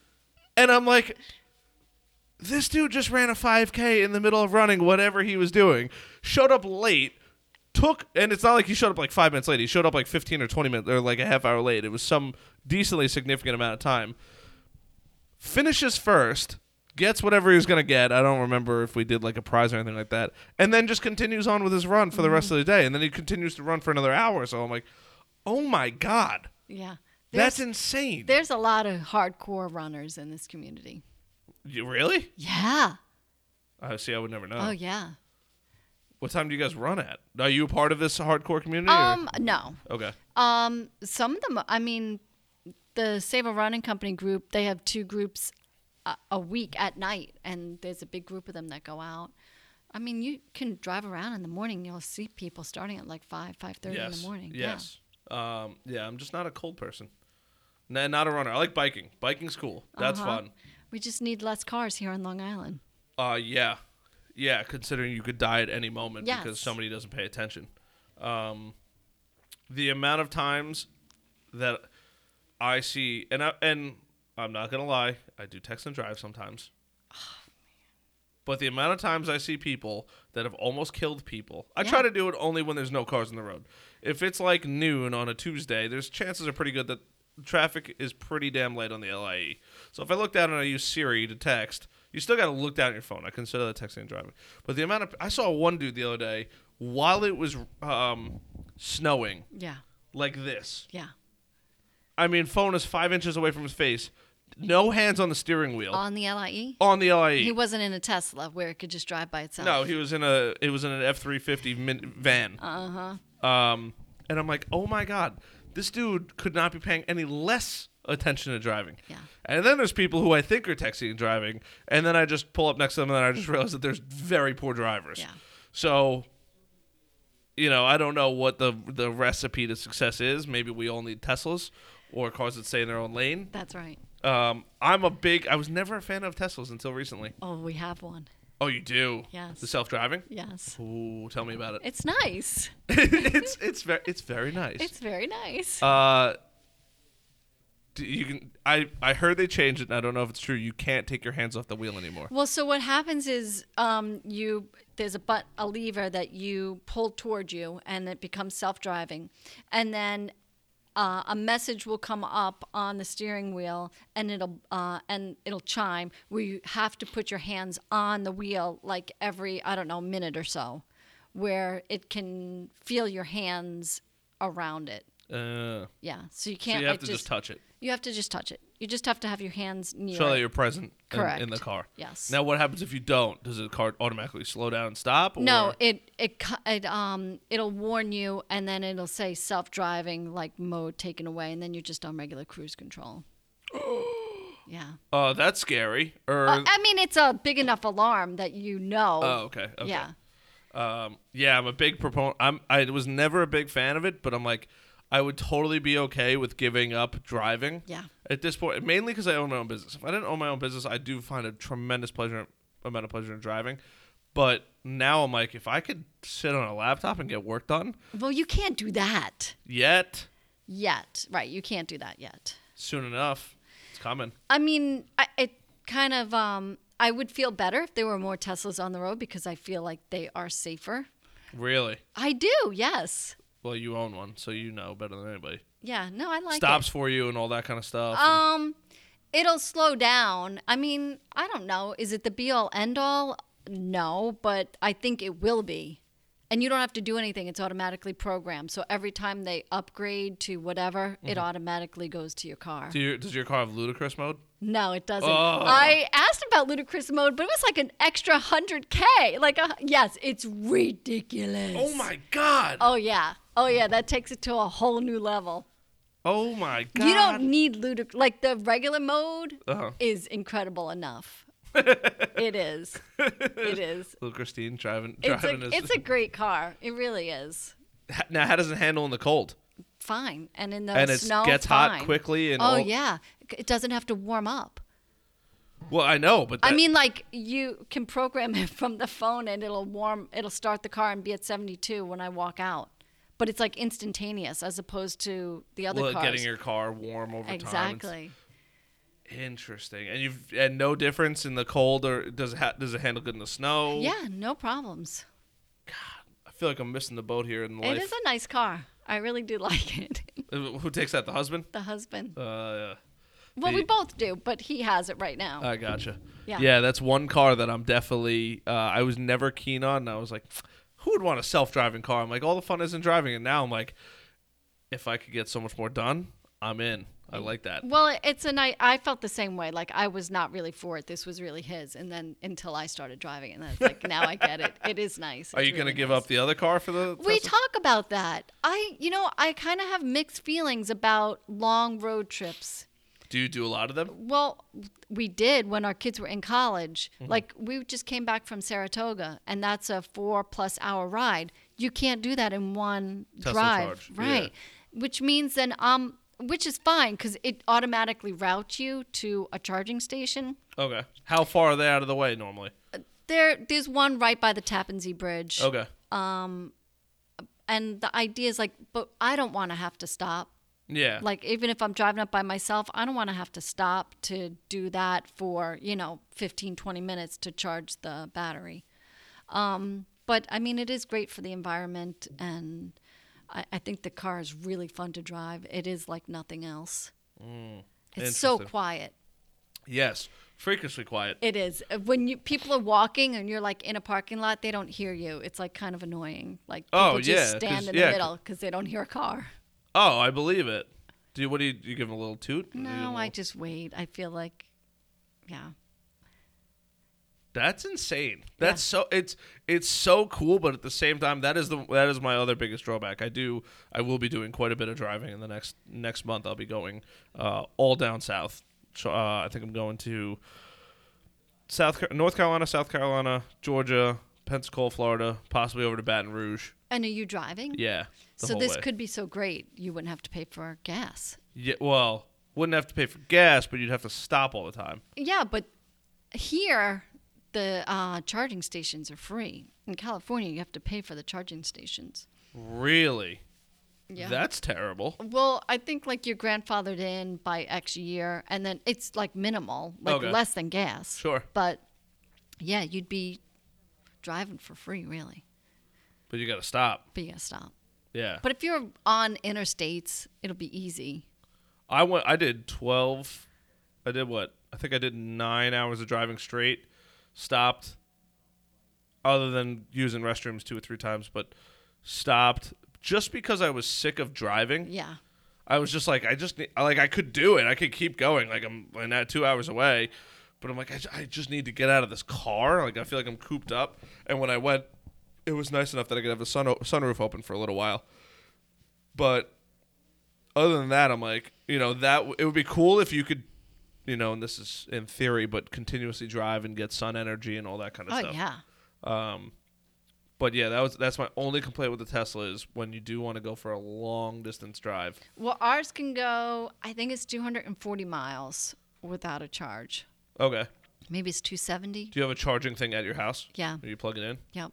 Do you plug it in every night, or you just plug it in like once a week when it needs it? Every night. Okay. Do you have solar panels? No. Are you gonna get them? You mean the Tesla ones? Either or. Oh, because the Tesla, we've talked about it for the longest time. I really want to get the Tesla ones that are shingles. Yes. That makes sense. Yep. Did you see it was like a month or so ago, Elon's like thing about the whole solar panels shingles? What about them? They're super expensive. Oh, yeah. Super expensive. And 2, they're having a lot of issues because it's not something you can test right away. Like it's very hard to test longevity in a short period of time. Roof we know and we can tweak and this, that, and the other thing, but those shingles, they said they're having a very hard time with capturing enough light while still having it look like a shingle, and then testing it for 20 years of sun. Even if you give them the sun 24 hours a day, Yeah. you're still looking at 5 to 7 years of pure sunlight. So how much, and then if you put UV rays on it, is it really sun or is it not sun? There's all these different things, but they came out with a whole article. And Elon even talked about it. He's like, that's one thing that we're having trouble with is just testing the longevity and the strength of them because there's so many different problems that they're trying to overcome. I know a lot of people have their opinions about him, but I think he's a genius. That dude is a super genius. Anybody that could come into the automotive industry, right, and create this car. Never declared bankruptcy. I think that's pure genius. I couldn't agree more. Dude's a genius. Yeah, and I think, we've been to a couple of Tesla events, and what is a Tesla event? yeah, they put on these private events for owners. Really? Yeah. What do you do? You We just hang out and meet other Tesla there's owners? usually, Or? yes, other Tesla owners, but then someone from Tesla headquarters will come and talk about what the newest things that they're working on, and you get a chance to interact with them and ask questions. That's And pretty cool. The last one we went to, they were talking about how they want to put the self-driving into as many tractor trailers as they can. Yes. And- Not Claire Rose. AB InBev. Okay. The people that own Claire Rose, or not own Claire Rose, sorry, own Budweiser, just bought, or I think they put an order in for 25 of them. So what he was talking about is the big long-term effects from that is what happens is the roads become safer. And then what the problem is organ donation. Huh? I know. So they're going down like what happens when we keep all these people safe that are on the road. Organ donations go down. And they're thinking like, what are we doing for organ donations in lieu because we put all these self-driving vehicles on the road? I'm mind blown. Yeah. It makes so much sense, right? Oh, 100%. That is insane. Yeah. So that's like what they're already on to that. Like they're focusing on what do we do for organ donations? Like how do we? Because that's probably how they get a bunch of them. Yeah. Is exactly. people Motor donate. vehicle accidents. Yeah. Holy Jesus. Yeah. I have a crazy story, but I don't want to end on a bad note, so I'm not going to tell it. All right. That's good. I'll tell you after the show, but because we're at an hour and 20. We just crushed almost an hour and a half. Wow. Would you have guessed that? No, not at all. Except the fact that I looked to make sure the audio is still being picked up. I have a tremendous fear. And every once in a blue moon, and it happened recently to a podcast where something had happened to the audio. Not that there's really much I could do, but at least I could stop it. Like, hey, we're only 15, 20 minutes in. Or even we're a half hour in. Okay, the audio failed. Something happened in the system. I got to restart it, whatever it may be. And I have a tremendous fear of something happening. But I have a feeling even if this didn't record, we would just hit record and pretend we would just go on from there. Oh, absolutely. Like we wouldn't even skip a beat. I've forgotten to hit record before. Where I thought I hit record was so deeply involved. And it's because of those times where I'm like, oh, now I have this innate fear of not recording. Especially because I do the podcast for partially selfish reasons. Because I deeply love interacting and talking to people. I think that people are some of the most interesting creatures on the face of this earth. And I think that I shouldn't say everybody, but so many people have tremendously interesting stories, such as yourself.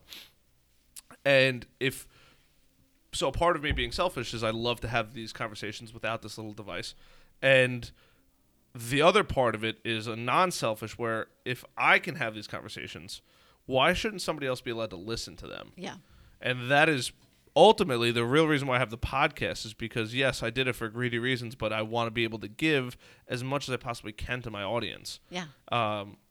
And because of that, now I always, every podcast I try to do, I'm always trying to, I don't want to say one up the one before that, but the bar keeps getting higher and higher. Yeah. And unfortunately there are some people that don't make it on the show, and I'd love them dearly, but I'm just like, at the end of the day, are you going to be able to talk for an hour and a half? No technology. You can't stop and look at Instagram unless that comes up in conversation. Then fine. But you can't stop and look at Instagram. You can't read an email. And some people, and this is crazy that I even have to say this, have a fear that they're not going to be able to do it. Really? I cannot tell you. Maybe that goes back to that whole thing about just having a conversation. Oh, absolutely. But I've met people and they're like, "Oh, I want to be on the show," and I'm like, "Okay." Let me vet you out a little bit. I don't, it's very rare that I just say, I shouldn't say it's very rare, but I definitely err on that side of hesitation because a lot of people aren't good fits for the podcast. Yeah. And I'm like, it's an hour and a half of talking. Yeah. No technology unless I have to pull something up on Google or, you got to look at a photo to show me. And weirdly enough, that scares people to no end that they're like, an hour and a half of talking to somebody? How do I do that? And I'm like, what has this world come to that we can't just sit around and talk to we are humans that happen to all speak the same freaking language. Yeah. It's not like you speak, Chinese and I speak English and we're going to try to have a conversation here. We're both very fluent in English. And the fact that scares people that have grown up around me and all that kind of stuff is mind-blowing to me. Yeah. Well, maybe that goes back to that whole idea about just talking in snippets and watching things in snippets. Yeah. I watched a video last night. It was 10 minutes long. And 4 minutes in, I'm like, how long is this video? Well, did you just speed it up to 2x? No. I've heard I should do that, though. Yes. I don't know about 2x, but definitely 1.5. Yeah.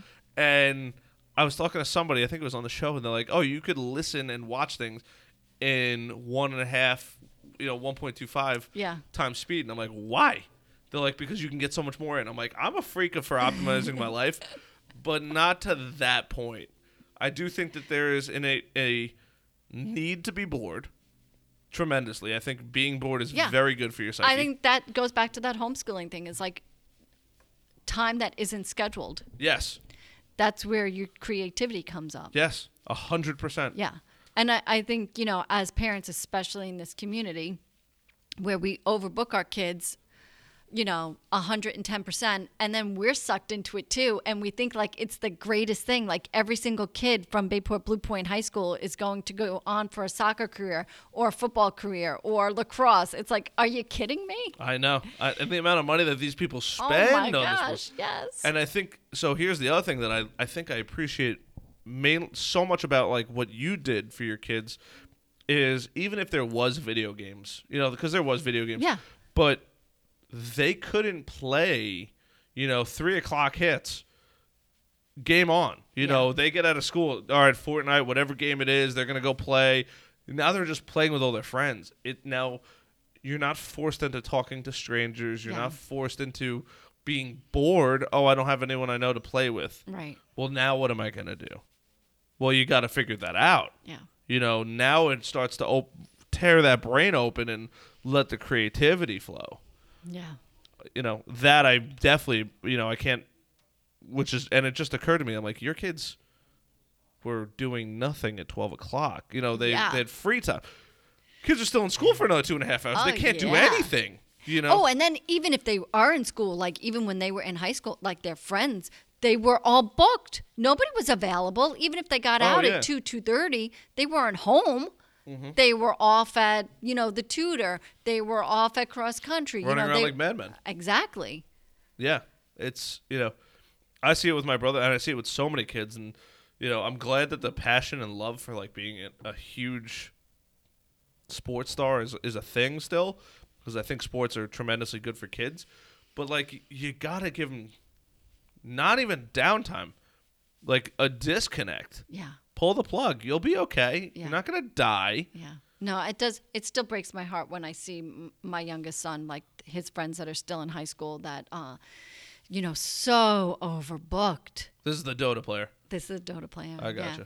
Like he's, has friends in Sable High School and I just see them and they're just so overbooked with APs and this and that. And it's like, really?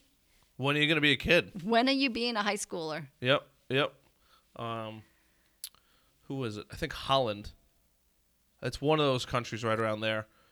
And they only have school for like 2 or 3 hours a day. Yeah. And the rest of it is playtime and letting kids learn. And they have the highest, like, everything, like graduation rate and all these different things. And the kids are so much more creative because they have time to grow the creative side. Really find what they love to do other than have to do. Yes. Yeah. And being forced into doing things that you don't want to do, college, whatever it may be, is terribly bad for you. It's just going to make you resent whatever you're doing. Yeah. So we just crushed an hour and a half. Oh, my gosh. Any final words, We statements? didn't even get to talk about the hike, Oh, talk about the hike. Do it. which was climbing that mountain 17 times. You climbed it. Yes, Oh my me God. and my husband. So talk about it. yeah, We'll go so for 2 hours. I don't care. Jesse rents out the mountain, Stratton Mountain in Vermont. Who's Jesse? Jesse Itzler. Oh, okay, that Jesse. Jesse Itzler of Okay. Living with the Seal. Sure. He has a group that's called 29029 Everlasting, and they rent out Stratton Mountain for 3 days. They bring in Jesus. They bring in 200 people, and you To climb run the event or to climb the to climb the event. You climb Stratton Mountain 17 times. You climb up and take the gondola down. And when you climb it 17 times, that equals the height of Mount Everest, which is 29,029 feet. And that's Now, where's Stratton Mountain? in Vermont, Okay. in like southern Vermont. That's pretty cool, taking the gondola down. Yeah, Must be a nice little break. it is. It's like a 5-minute ride down. All that work for 5 minutes down. Yeah. I'm just looking You have at this 36 hours to complete it. here. It's intense. It's very, very intense. Oh my God. Yeah. I'm just looking at Black Bear Lodge, Stratton Mountain Resort. Yeah. I should have sent you the link for 29029 so you could see what it's about. So it's like just these crazy people that climb this mountain just to see if they could do it. 17 times, I feel like that's a lot. What is it? It Does is it a turn lot. into ski slopes? It is. You're climbing the ski slope. Wow. So when I first heard about it, I thought, Well, first when I heard about it, I thought it was just open for elite athletes. Like I thought just Olympians and like a handful of like these ultra marathoners do it. Sure. And then when I found out it was open to regular people, I said to my husband, that's what I want for my 50th birthday. I want to go climb Stratton Mountain. And he's like, are you sure? And I said, yeah. And I signed us both And up. you did it 17. And he did it 17 times? We didn't complete it. We did 14 All out right. of the 17. But we're going back again this October to do all 17. Oh, you got to come back and I tell got me to come how it back. is. 17 or bust. That is insane.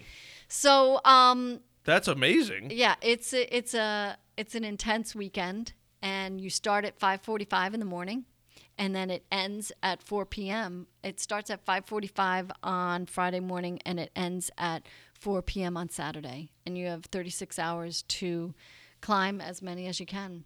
So this past year, How do people sleep? You got to sleep. you I have would imagine. tents. They set you up tents. Uh-huh. You can sleep, but some people don't sleep. We had every imaginable weather. It was the first snow. Uh-huh. Oh, you got to hike in snow, We too? were hiking in the snow. Oh. We were hiking in the mud. The mud was shin deep. The winds were blowing over 25 miles per hour at the top of the summit. You didn't get lucky. It was a disaster. It was a disaster. We trained. See, Brian trained us. So we were like Who's Brian? Brian Brian Oh, Costello. Yeah. So we were To do this. to do this. So we were walking through town with a 185-pound sled. So we'd walk through the town. This town. This town in Bayport. The goal Go was to Brian. do like a 5K pulling a 185-pound sled. So that's what we did. Now, why 185 pounds? It was just a good weight since we don't have an incline here. There, no good mountains to climb out on Long Island. Yeah. Nothing. So yeah, so it would mimic the same muscles that you would use to climb a steep incline. Damn. Yeah. So That is the definition of hustle right there. well, when I heard about it, I mean, I've skied Vermont before, Okay. and I know what the Vermont mountains are, compared to like Sure. Montana or Utah, Colorado. Like, it's pretty. Like, I could do it. I'm thinking like it's doable. Sure. So my husband and I, we signed up in like May, and then in August we went up and rented a room at Stratton Mountain and climbed it while it was August. And You I can was just like, climb up the mountain? you Like, can there's climb up nobody's the gonna just mountain, stop you. right? And like it's free, Uh-huh. and you can take the gondola down. Oh, that's cool. Yeah. So we climbed it, and we like looked at each other and we're like, holy cow, what did we get ourselves into? Because both of us thought like even a black diamond, how steep could that be? Oh, that's it was pretty steep. It was yeah. steep. You It don't was realize when you're going exactly the when fun you're way. going down, completely different than going up. So yeah, it was pretty intense. It was a very intense weekend. We trained hard. How high is Stratton Mountain? Do you know?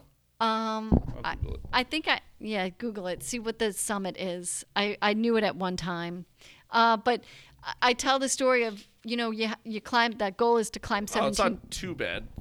4,000 feet. Yeah, 4,000. Okay. Yeah, and the hike up is just under 2 miles. All right, so that's not too bad No, it's under an hour on the hike up. on the hike up. Yeah. Or just yeah, for us, it was just about an You hour. got to do it 16 more times. Yeah. Well, by the time I got to the third one, so we had trained and I was ready, with my mindset to do 17.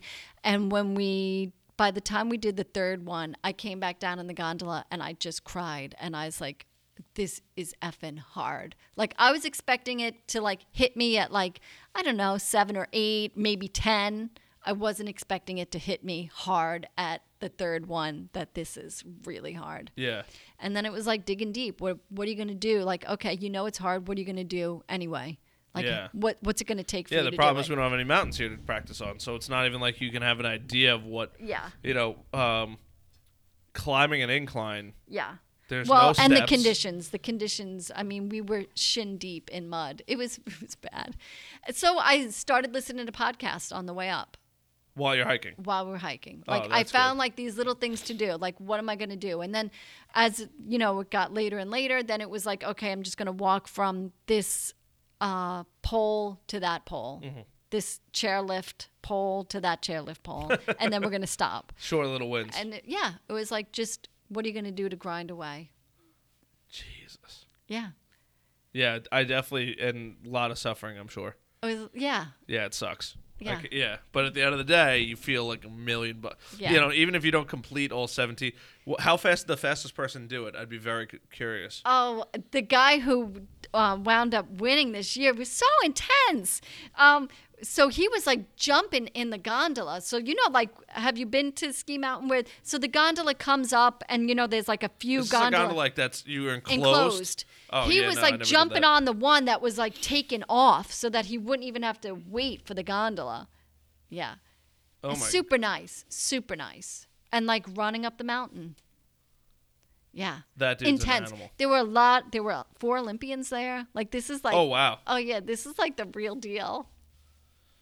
The real deal. I'd be happy if I just did it once. I'll take a one-time victory. It was, it was cool to be around so many cool people. Yeah, yeah. When was the last time you were around 4 Olympians? Right? Like, Not recently. right. I don't know if ever. Oh, we hiked with the one of the guys who just broke that record for crossing Antarctica unmanned. What does that mean? Like He he walked all the way Walked from one side to the other? yes, Antarctica. The first person to walk without any assistance. So he didn't have a kite. He just had a sled, and he didn't have any drop off. Like, they didn't drop off food for him. So he had enough food to make the crossing all on his sled. How many days? He set out for 90. That was what they plotted, and I think he wound up doing it in 55. He did the last bunch, he did an ultra marathon as the last haul. What define an ultra marathon? Ultra marathon's 100 miles. I think he wound up Okay. doing 86 in the last Day. in the last day.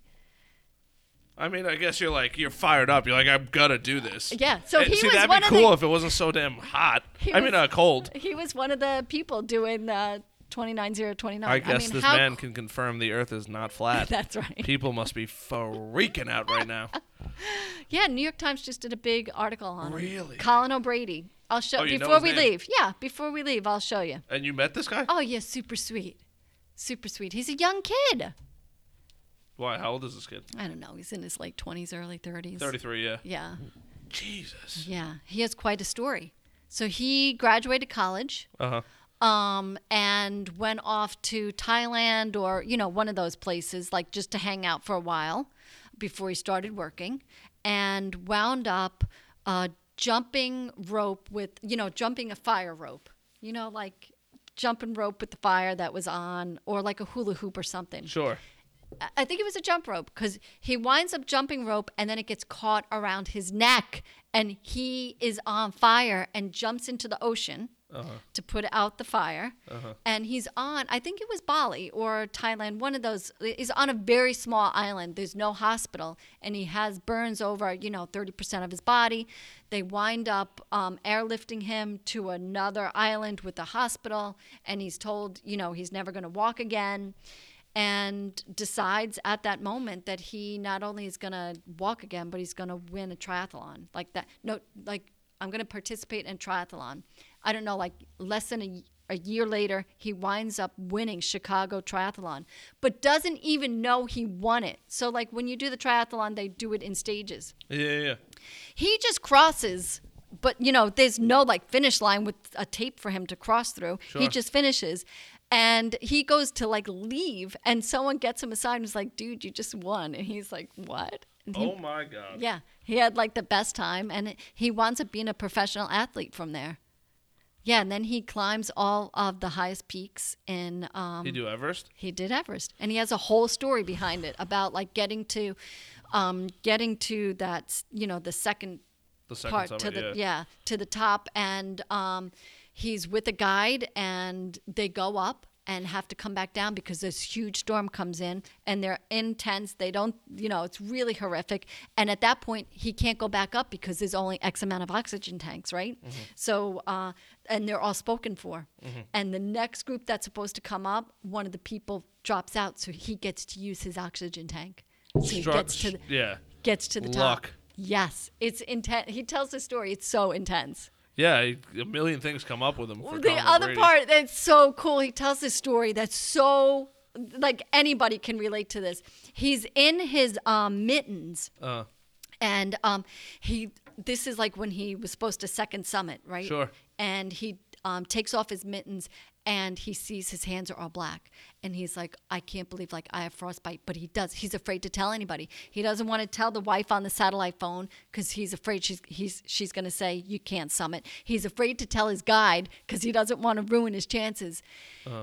So he gets to the top of Everest, and because he's in the world record book, he has to take like specific photos. So he has to take his hand out of the mitten to take a special photo, and that's when he realizes it was the hand warmer that broke, and it was the black charcoal that was all over his hands. Oh man! But he tells like this story where he was convinced that he had frostbite, and yet it wasn't. It was just the hand warmer. The hand warmer. This dude's an animal. Yeah. And like just to be around like people like this. You're gonna take specific photos at the top of Everest? Yes. Well, he was in a world record. He was doing the all the summits in the fastest time. Jesus. Yeah. Colin O'Brady. Yeah. I want to do Everest here. Pretty that is intense. Insane. And Yeah. you met him. Oh yeah, And he yeah, just yeah. did A couple times. Yeah. And was he one of those guys going for the No. fastest time? Or No, just going this to was hang right out? before he left for Antarctica. So he was just doing it to do it. As a good for fun. Just for fun. Oh my god. And he was there cheering everybody on and just hiking along. That's why I get to say I hiked with him, since he was just like not in, ultra marathon mode. He Sure. was just walking like the rest of us. People are going to be so angry that he walked across the Antarctica, because people are going to be like, "Where's the ice wall?" We know they told you something. And The this pictures from that are amazing. Yeah, I'm looking at him right now. This is wild. Yeah, he's super sweet, super sweet. Getting after it. Getting after it. I love it. Yeah. Kilimanjaro, Elbrus, Yeah. South Pole, January 10th, 2016. The impossible. What I think he has a tagline like something about like doing the impossible, making the impossible possible. Everest, 29,029 feet. Yeah. Everest grows too every year. Oh, because of the ice? No, because of the tectonic plates. I think it grows Really? like 4 inches every year. How much does? I don't want to get this wrong and leave on a bad note, so I have to look this up. All right, you look that up. Because I'm pretty sure it grows, and the increases.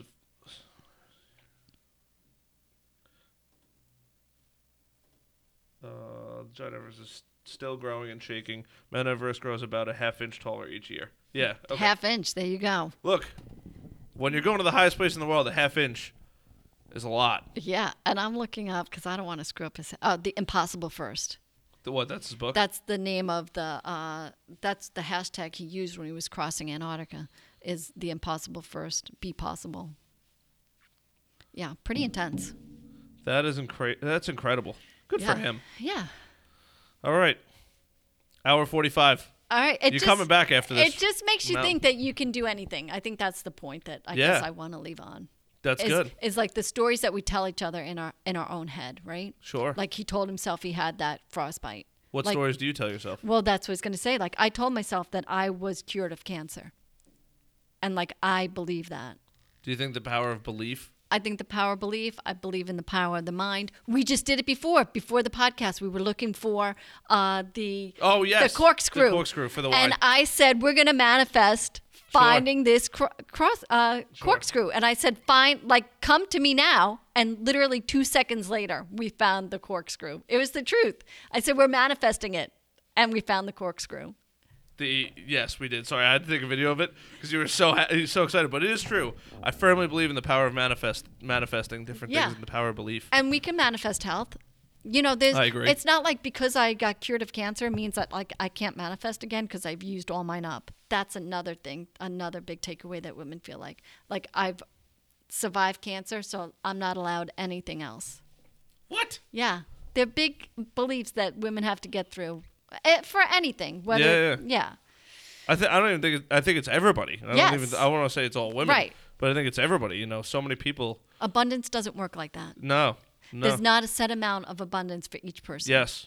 My buddy Brian Carper, who's been on the show, says that all the time. He's like, "There is abundance for everybody. You just gotta want it." That's right. And you have to be in aligned with it. Yep. You have to be in alignment, and that's why those self-care rituals are so important, because they allow you the opportunity to understand what is of importance and what it is that you want out of life, so that you can attract it.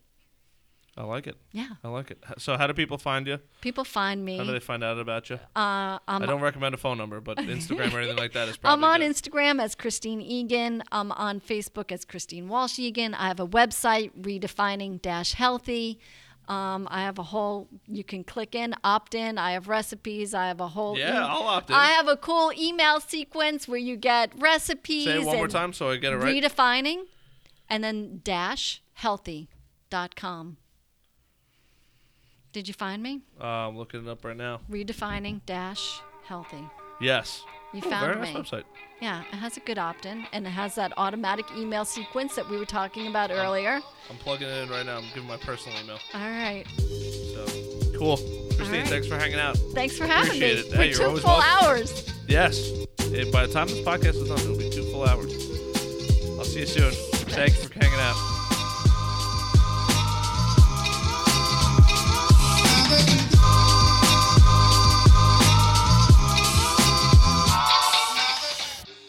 Thank you guys for tuning in to another episode of the Brutally Honest Podcast. As always, I am your host, Harrison Barron. Harrison_Barron on social media. If you don't already, smash that subscribe button. I greatly appreciate it. If you want to support the show, if you've made it this far, patreon.com/Brutally Honest Podcast. You can go on there. You can donate money per month to help the show grow. And that's pretty much it, guys. BrutallyHonestPodcast.com. Tell a friend about it. Maybe you'll make their day. Growing and sharing things with other people is, in my opinion, probably the best way to give and to give to other people. So definitely go check that out if you haven't already. And just the show sponsors. All right, guys, we got Dream Dance Fitness, DreamDanceFitness.com. Go check them out. They got classes for everything that you want to do to get in shape, whether it's pole dancing, handstands, dance fusion, ballet bar, flexibility, aerial hoops, Zumba. They got all that. You can book online. They got a brand new website. It's absolutely beautiful. Definitely go check it out. They got walk-in packages. They got monthly packages, per class packages. They got everything packages, a lot of packages, but they're not UPS, all right?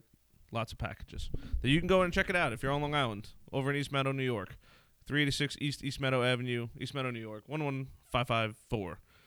And like I said before in the beginning, it's a adults-only class. So you're not dealing with little kids in there. You can hang out as an adult and worry and not have to worry about dealing with little children interrupting your class.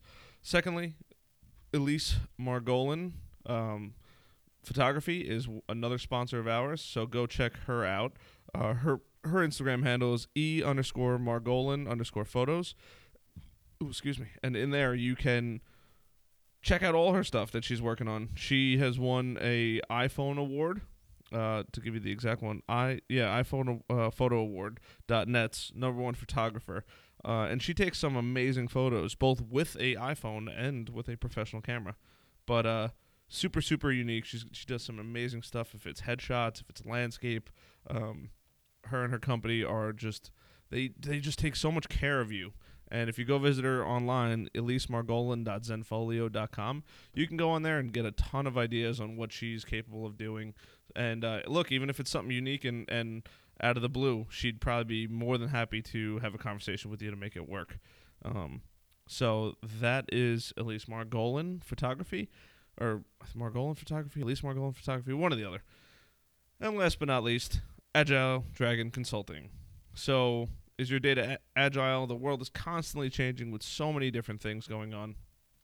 And businesses have to adapt to that. They already have all of their data, and it's probably stored somewhere, but is it being used correctly? Well, Agile Dragon Consulting is going to help you use that data correctly. It's going to integrate with whatever you may need to produce. You know, you put in diamonds, you get out diamonds. If you have all this data, Agile Dragon Consulting is going to help squeeze out a diamond for you that can help your business in so many different regards. Just think about it in your personal life. There's all this data going on, phone numbers, contacts, this, that, and the other thing. Well, Agile Dragon Consulting is going to help you organize all of that and utilize it to make your business better. All right? And that's it, guys. AgileDragonConsulting.com. Definitely go check it out. And that's it, guys. 2 hours. We're done. Thanks for tuning in. I'll see you guys on the next episode. Love you.